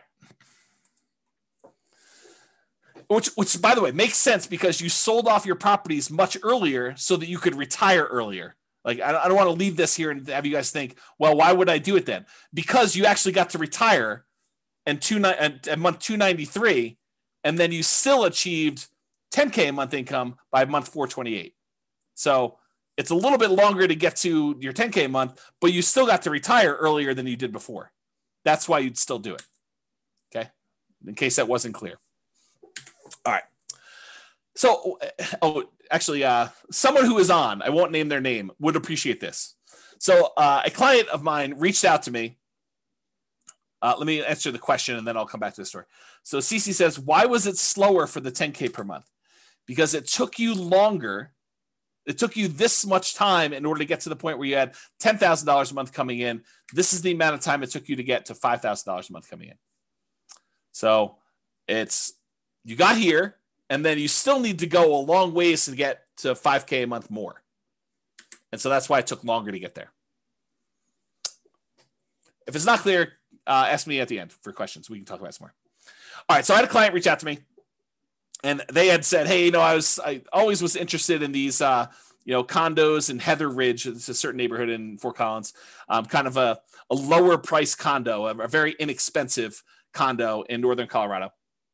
And so I thought to myself, why not show what these lower price condos are in Northern Colorado? Because, some people are scared away. They're like, man, I don't know. I can't afford, income wise, a $440,000 property, James. I don't know. Maybe I'm crazy, but I can't do it. No worries. So here's lower price Nomad, right? So there were 9 condos listed or sold in Fort Collins, in Heather Ridge in 2021, in the last 6 months of this year, in what probably is the hottest, craziest market I think I've ever seen. There were 6 properties that were for sale. The 1-bedroom version sold between $163,000 and $180,000. A lot more reasonable, even more reasonable than the 2015 Nomad book. The 2 bedrooms sold between $210,000 and $225,000. Still less expensive than this. And so here are the return on investment quadrants. I think this is the 1-bedroom one. This is the 2-bedroom one. I just did Brian's spreadsheet to kind of show that. And so you could see this is the appreciation. This is the appreciation. This is the cash flow numbers. It's still negative cash flow. This doesn't solve your negative cash flow issue because the rents we're getting on these is commensurate with a 1-bedroom or a 2-bedroom. Okay. So the cash flow is still negative, but it's a lot less for you to get in. It's 5% of these prices instead of 5% of 440 to do it. Okay. So I guess what I'll talk about this is, and the overall return, I'll do that and I'll talk about what I want to talk about. So the overall return was 45.3, still pretty good. And this return was 50.7. Not bad at all. And so what I was going to say is this, right? And this sort of relates to what's coming about the learned helplessness, but I'll say it here, and then maybe I'll give you a break, and I'll come back a little firmer, a little harsher, a little bit more direct later on when I talk about learned helplessness and some of these things. So here's what I'll say: start where you are. If you're in the income or down payment savings or whatever it is, where Heather Ridge is what makes sense for you based on where our market is, then start here. Don't decide not to do anything or get frozen because you can't do these $440,000 new construction properties. Do what you can. Now you may say to me, but James, I don't want a 1-bedroom property. I don't want a 2-bedroom property. I really want a 6-bedroom property with a swimming pool and horses and 3 acres on Mountain Avenue in Fort Collins. And it has to be all brick and have like character and be on the National Historic kind of like property thing, and I want to pay less than $100,000 for that. Yeah. See, start where you are. You can want all these other things, but if that's not what you can afford, then that's not what you can afford. So do what you can. And if it means making a decision to live in a property that's, $180,000 or $225,000 or whatever it is, in order to start down the road of achieving your goals, then you do that. So that's what I would say. Kevin says he sold off houses to reach a minimum retirement income. Then you're limping into the ideal income limit. That's correct. Yep. That's another way of saying it, Kevin. Yep. You're right. Okay. So why Nomad? And I should be clear. I did include examples of 20% down and 25% down. I didn't do like all the creative financing stuff or all these different alternative investing strategies, but a lot of what I said tonight could be just as easily applied to any other real estate investing strategy. The fact that property values went up and interest rates went down and rents didn't go up quite as much. A lot of what I've been saying applies to all these other strategies: 20% down, 25% down, 30% down, buying properties all cash. Like the same stuff applies. Okay. But why Nomad in particular? Well, one of the reasons we tend to look at Nomad is it's a lower amount of down payment needed to get started than many other real estate investing strategies. So with a lot of other strategies, you need 20% down or 25% down. If you only need to save up 5% in order to start acquiring properties, that happens a lot faster. Okay. You can do it with nothing down. So if you don't have any down payment, but you've got good income, you can go to Severance, you can go to Windsor, you can go to Wellington, and there are nothing down loan programs, USDA, VA, if you happen to be a veteran. You could do some of these like local banks have nothing down loan programs. There's definitely restrictions. You got to be able to qualify for the loan. Has to be within a certain range of price. You got to have a certain amount of income. So and a lot of times, depending on the loan program, it has to be in a certain area. But you can do it with nothing down. Someone else mentioned 3% down earlier. You can do it 3% down. But I think a lot of folks are going to be doing the 5% down. That's what we typically model.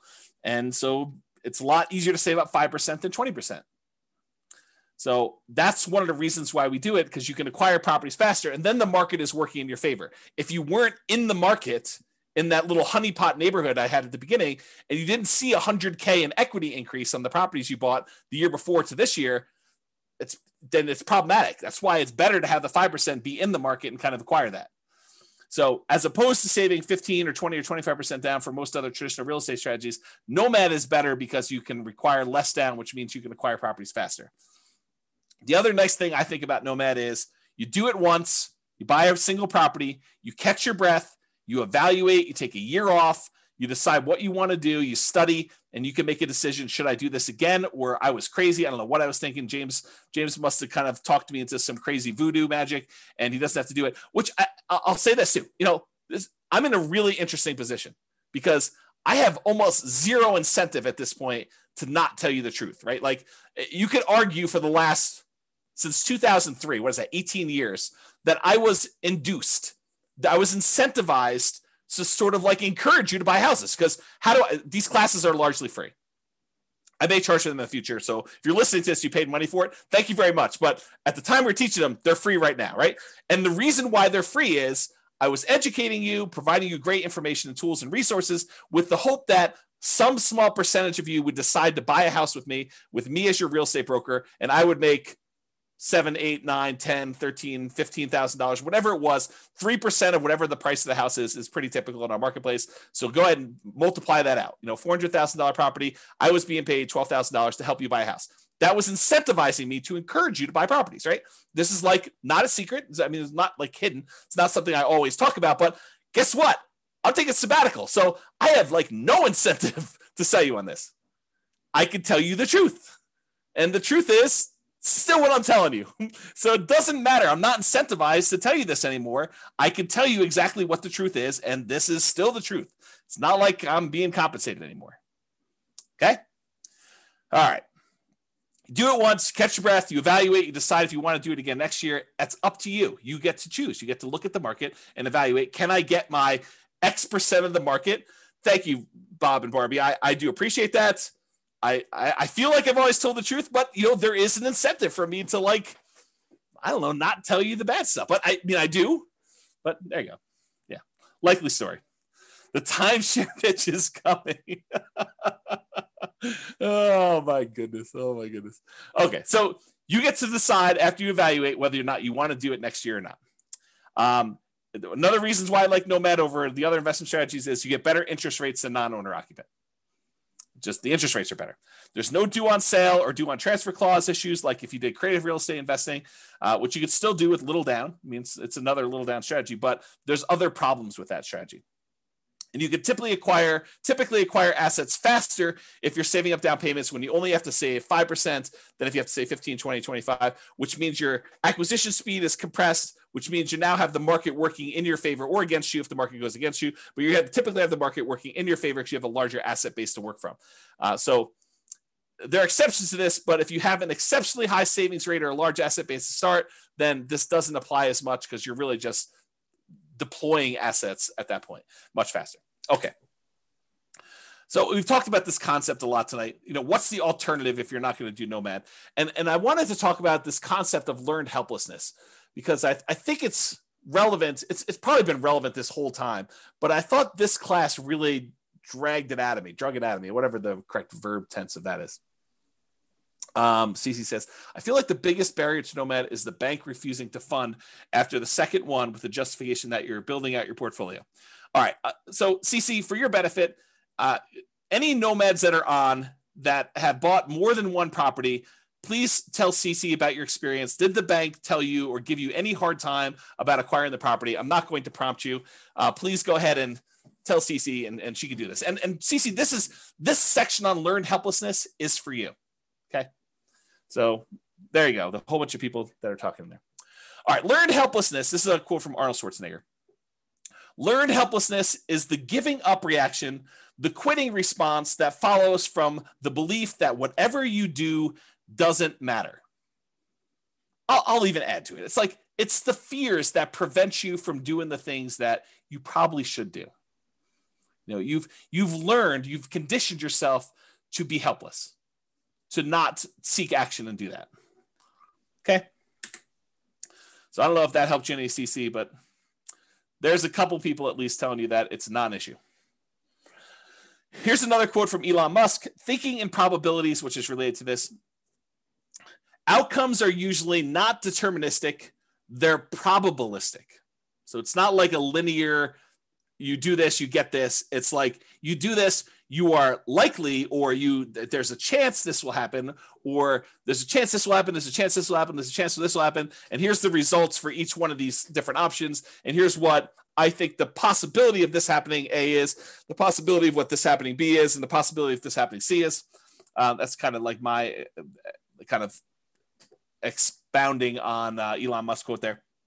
He continue on with him though, but we don't think that way. We don't think probabilistically.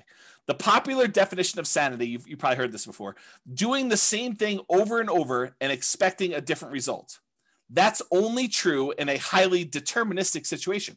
If you do this, you get this. However, if you have a probabilistic situation where you don't control all of the output, I'll add that, which most situations are, this is Elon saying that, then if you do the same thing twice, it can be quite reasonable to expect a different result. So if you go and you buy properties in the same neighborhood and you buy 4 in a row or 5 in a row, which they've all been able to do, CC, this is for you, loan issue. And there's lots of people saying that they've not had a problem with it. And this is a small sampling. We usually see about 1/10 to 1/20th of the people that listen to stuff actually on live. So if you want to get an idea, and I've not had any problems with it, like never had zero. I've had 0 clients had an issue with it, but maybe there is someone out there who's had an issue with it. So anyway, continuing on, I forget what I was saying here. Something, expecting different results. All right, I don't know what happened. We'll come back to it. All right, so here's some stuff on expected value. Expected value. So we've taught this in other classes, this idea of expected value and making bets where your chances of success are good. They're in your favor. That's positive expected value, positive EV. Expected value is the sum of all the possible values that you could get from this. So in this situation, I could lose all my money. In this situation, I can make $10,000. In this situation, I can make $100,000. In this situation, I could have $1 million or whatever it is. Oh, I know what I was going to say over here. Let me finish this thought and I'll try to go back. So it's a sum of all those results multiplied by the probability of the occurrence of each one of the results. So I have a 10% chance that I could lose all my money. I have a 15% chance that I can make $10,000. I have a 20% chance that I can make $100,000. I have a 40% chance that I can make $500,000, and I have a 10% chance of making $1 million. If you multiply the probability, the percentage chance you have, times that dollar amount, and you add up all of those, that is the overall expected value calculation. It tells you what, if you could have all of these results happen to you in the proportion that the chance of it happening to you would happen, this is what your outcome would be on average. That's what it means. Okay. So going back here.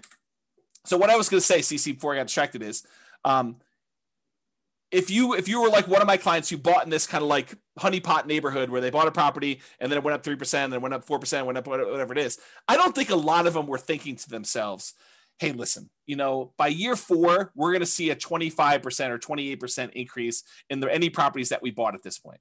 I don't think any of them had that in their kind of like probability part of that. I think a lot of them thought, hey, listen, I'm going into this. I think there's a good chance we'll see 3%-ish appreciation, maybe a little bit more, maybe a little bit less. There is a chance that the market could go down, but I'm ready to go buy another house and get that one at a discount the next year if I go and do this.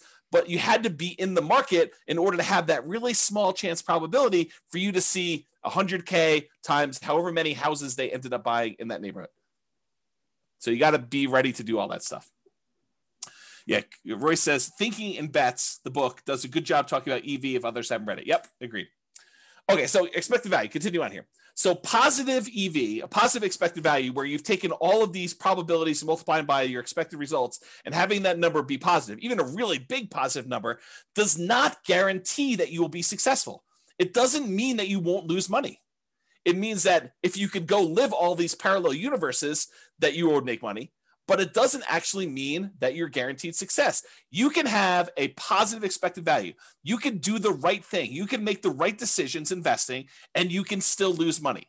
You can get in your car and drive down the road, be on the right side of the road, be doing the speed limit, be wearing your seatbelt, be paying attention, have the radio off, have the telephone off, and you could still get in a car accident and die. Right? You could have positive EV and still do poorly. Right? You can also have negative EV and make money. You can actually have too much to drink. You could be talking on your cell phone. You could be putting your makeup on. You could be eating a cheeseburger. You could be having the music blaring. You could be, snorting a line of cocaine. You could be swerving all over the yellow line on the other side of the road, off the curb, getting like that rumble feeling. You could go into the grass and come back up onto the road and do that. You can make it home safe. And that would have been a negative EV type of situation, but you could survive it. And that's what's hard.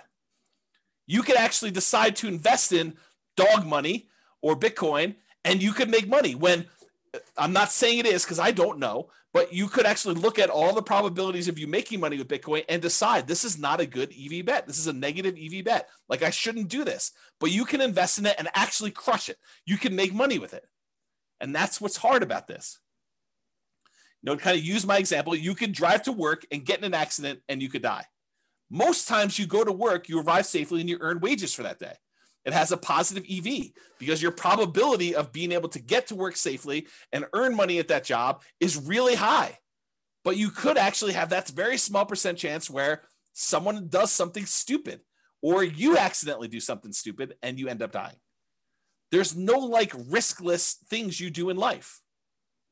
So regardless of what real estate investing strategy you're doing, consider what the chances are for a variety of outcomes and what the results would be for those outcomes. And I know for someone who's just getting started, this is really hard to do. It's even, I don't know if it's, I would say this, there's a curve. When you don't know what you're doing, when you're brand new, I think it's really hard for you to estimate probabilities. I think when you have a little bit of knowledge, you think that you can predict probabilities really well, right? You start off and you realize, I don't know anything. You come to my classes for 6 months and you think you know everything and you think you can predict everything.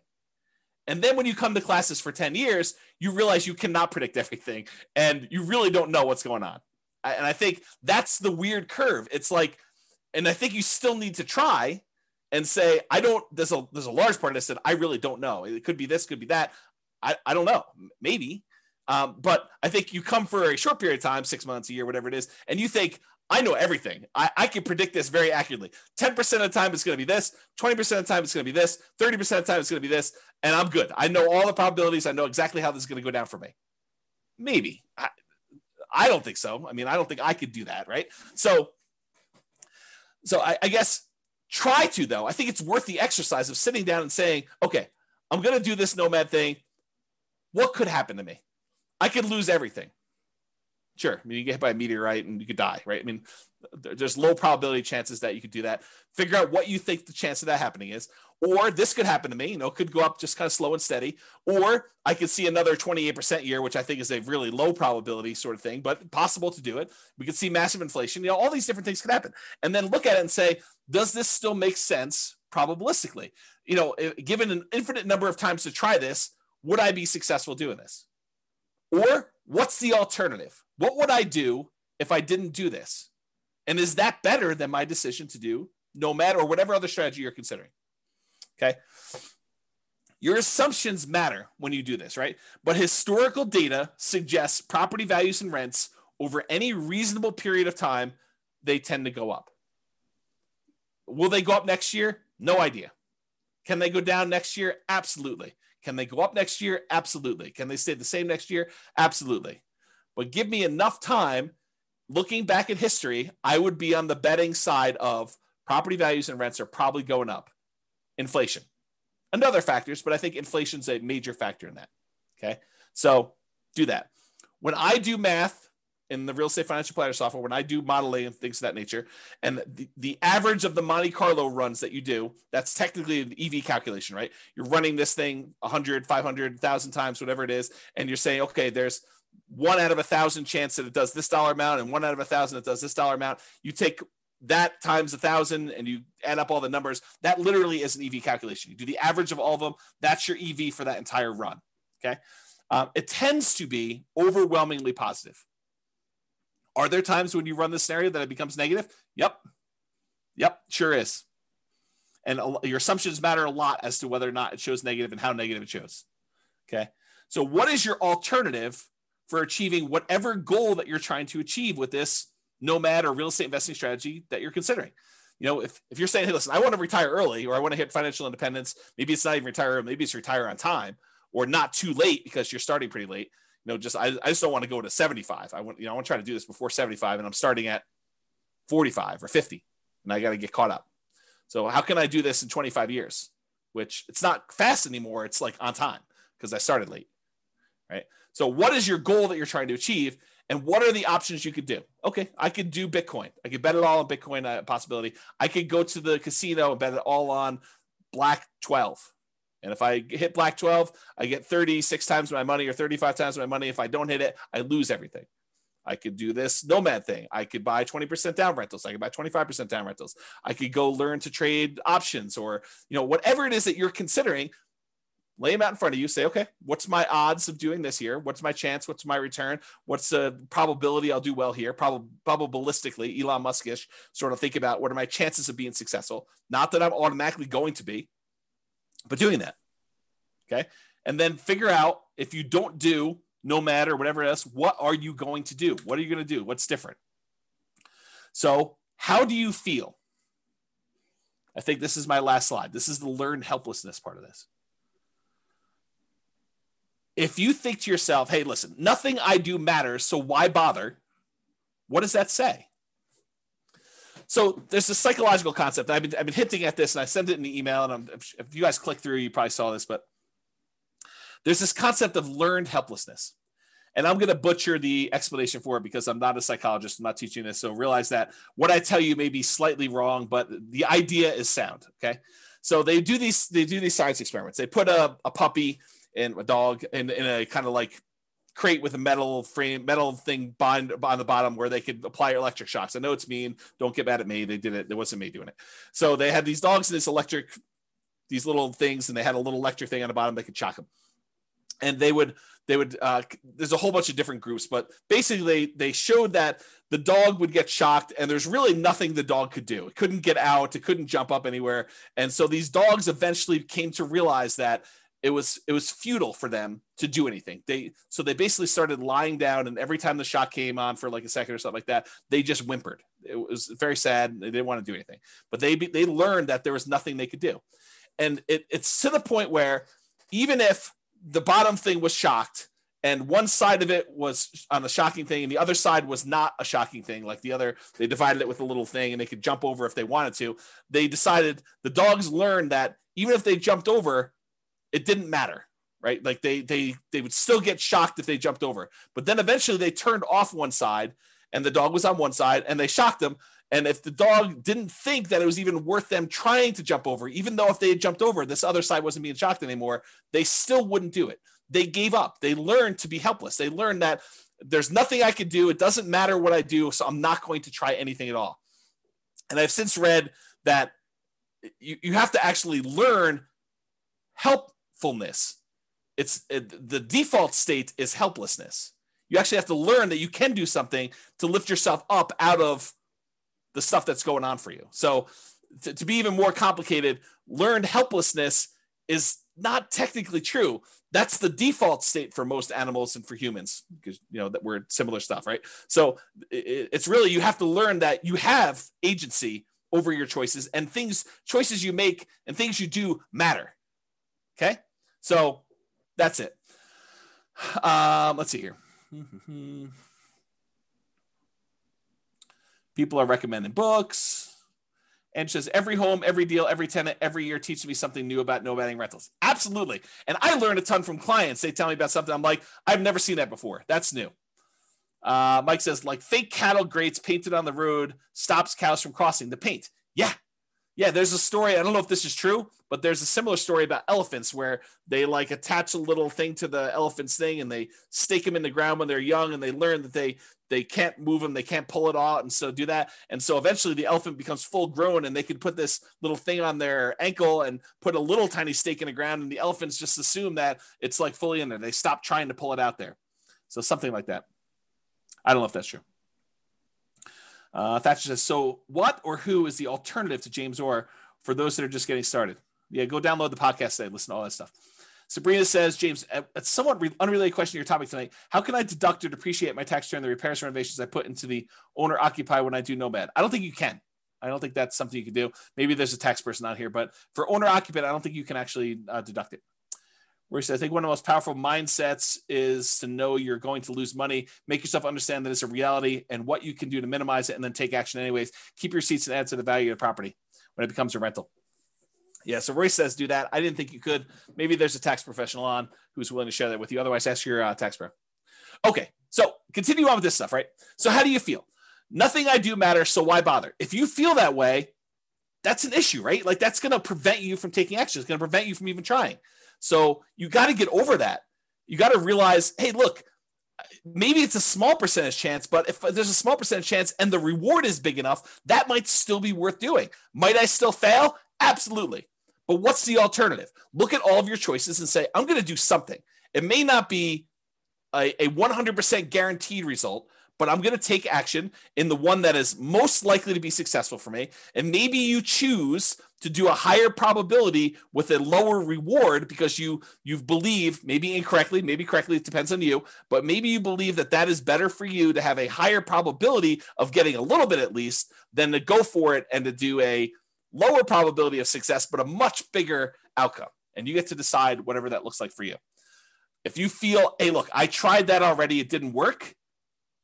Yes, we all fail at things. I mean, if you listen to the class, I don't remember when I did it. It was earlier this year. I talked about like the 20 stupidest things I ever did or what I wish I knew before I invested in, like before I started investing in real estate. And I was pretty open about like, I've had some significant setbacks and failure.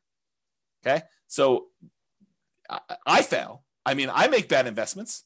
I don't always make money on stuff. Sometimes I do things and they don't work.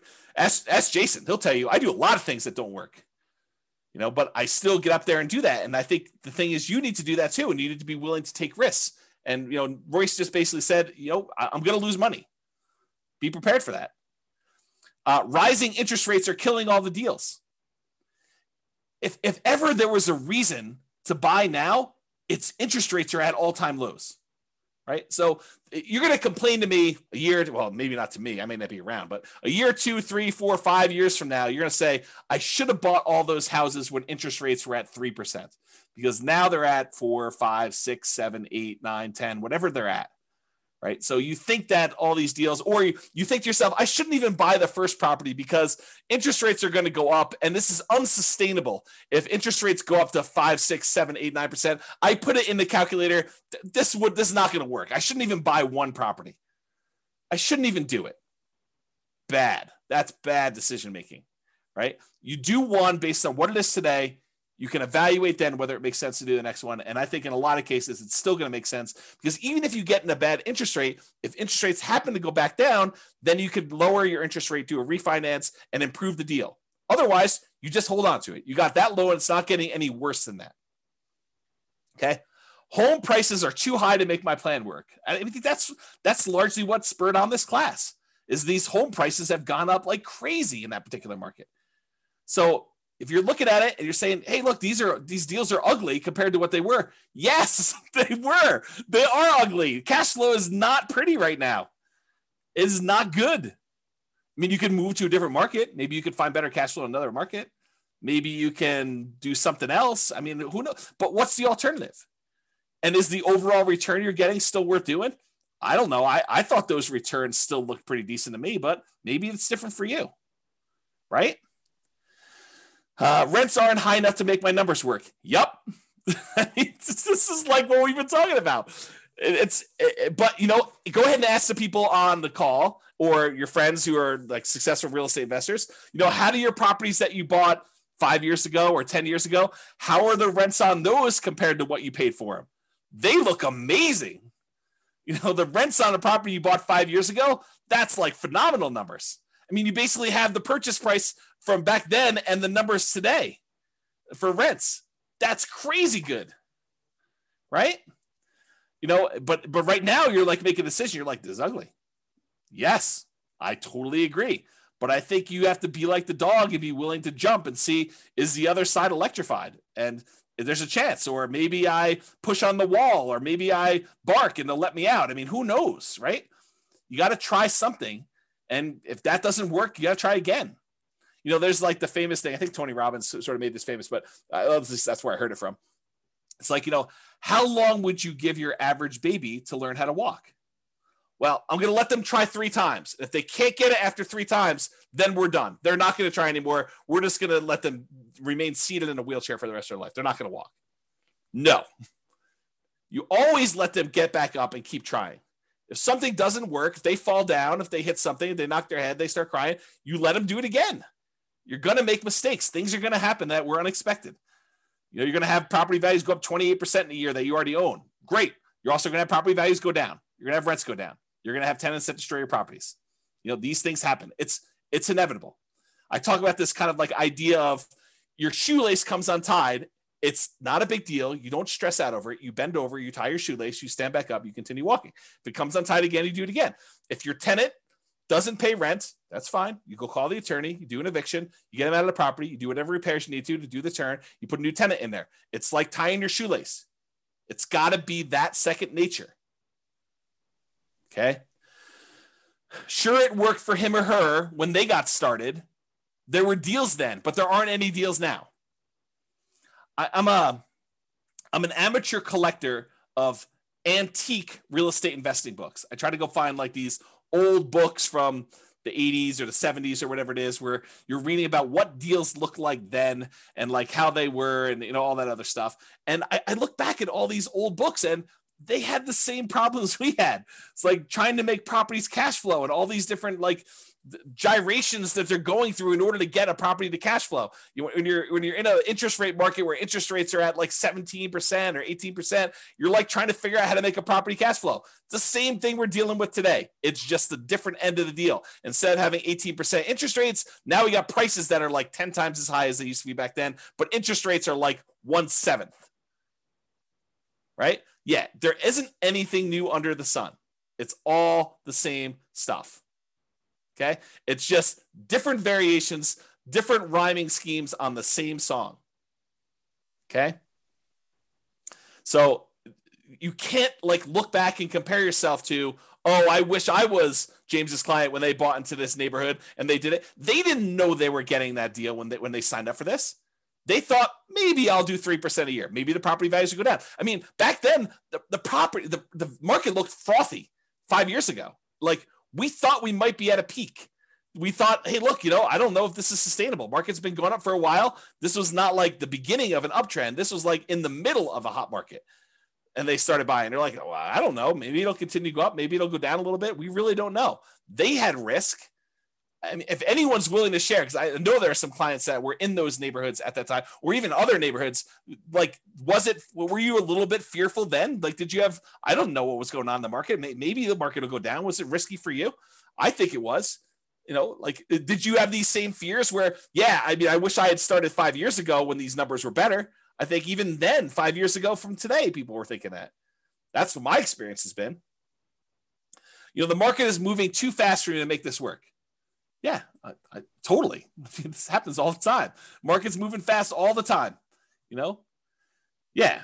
See, yeah, even Eddie's like, I had to bid over asking on both properties. So was scared to hell. Totally, right? It was like fearful. Like we didn't know what was going on there. Jason's, I thought it was insane what I paid for a Michigan in Severance in 2019. But now, yeah, Jason's like, it looks really cheap. It's like, I should have bought 10 of those things. We don't know. And at the time, everyone was in fear. Yeah. Yeah. Other people are like, amen, Jason. Always risk. Not worth doing if it's a slam dunk. Yeah.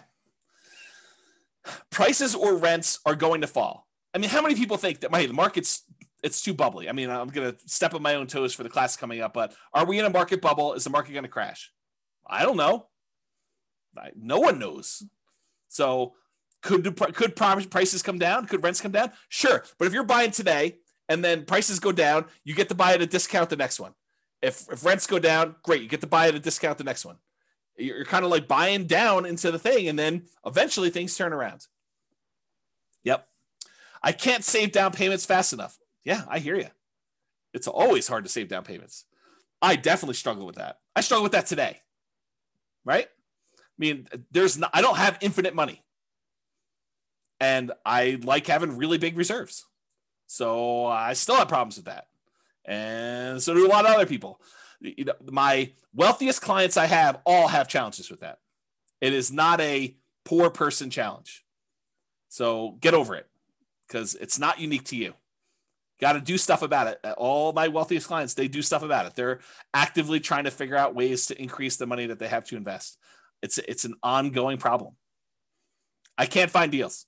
Yep, welcome to the club. This has always been the case. You know, the only exception I will have is like 2008, 2009, there was a surplus of deals. But no one had confidence. Very few people had confidence to invest during what seemed like the end of the world. The worst real estate market of our lifetime. You know, a massive global real estate depression. There were a lot of deals back then.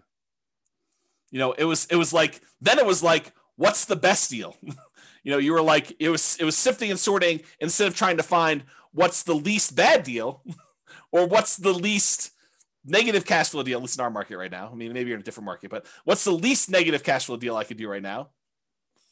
Before then it was like, well, there's 14 ones to choose from. Which one should I pick?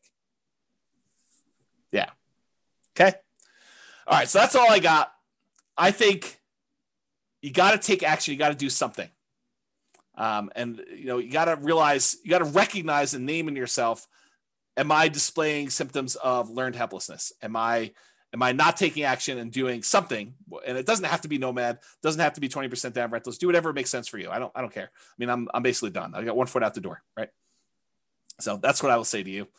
Do something, figure out what makes sense for you, and try something. Take action. You know, have agency over yourself and your decisions and your actions, and make movements towards something. And even if you're wrong, you can correct. It's easier to correct when you're in motion than to correct when you're sitting in fear and not doing anything. That is all I have. And so goes the third to last class, or the 3 final classes. We're down to 2. Amazing class, very good class. I'm glad you guys like it. Mindset is critical. Well done to keep the movement going. Viva Nomad. Well done. Excellent class. I appreciate it, guys. So I hope you all enjoyed that. Any final questions? You are very, very welcome. Very, very welcome. Great class, good philosophy, always insightful. Thanks, James. Amazing. Look at all those exclamation points. Thank you very much. Thanks for the class. Love the format info. You are all very welcome. So that is all I have, unless there's no party. No party. I just decided to cancel it. It's like, this is like what I imagine. I didn't quite have the normal senior year. I graduated high school a little early, but this is what I imagine senior year to be like when you're accepted to college. All your grades are in. You've got that like sort of like last week where there's nothing really going on. The teachers have you like wiping down the cabinets in the science classroom and cleaning out the lab desks. And, you know, it's like all that stuff. I feel like that's sort of this last week. Like it's sort of like you're ready to go.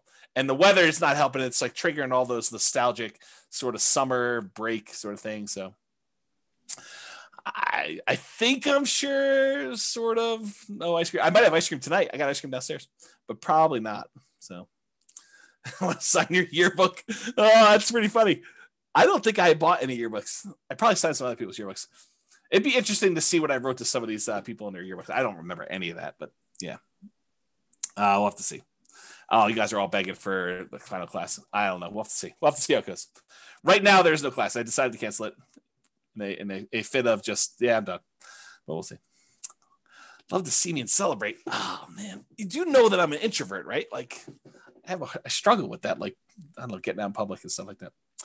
Is this the end of your website, Real Estate Financial Planner?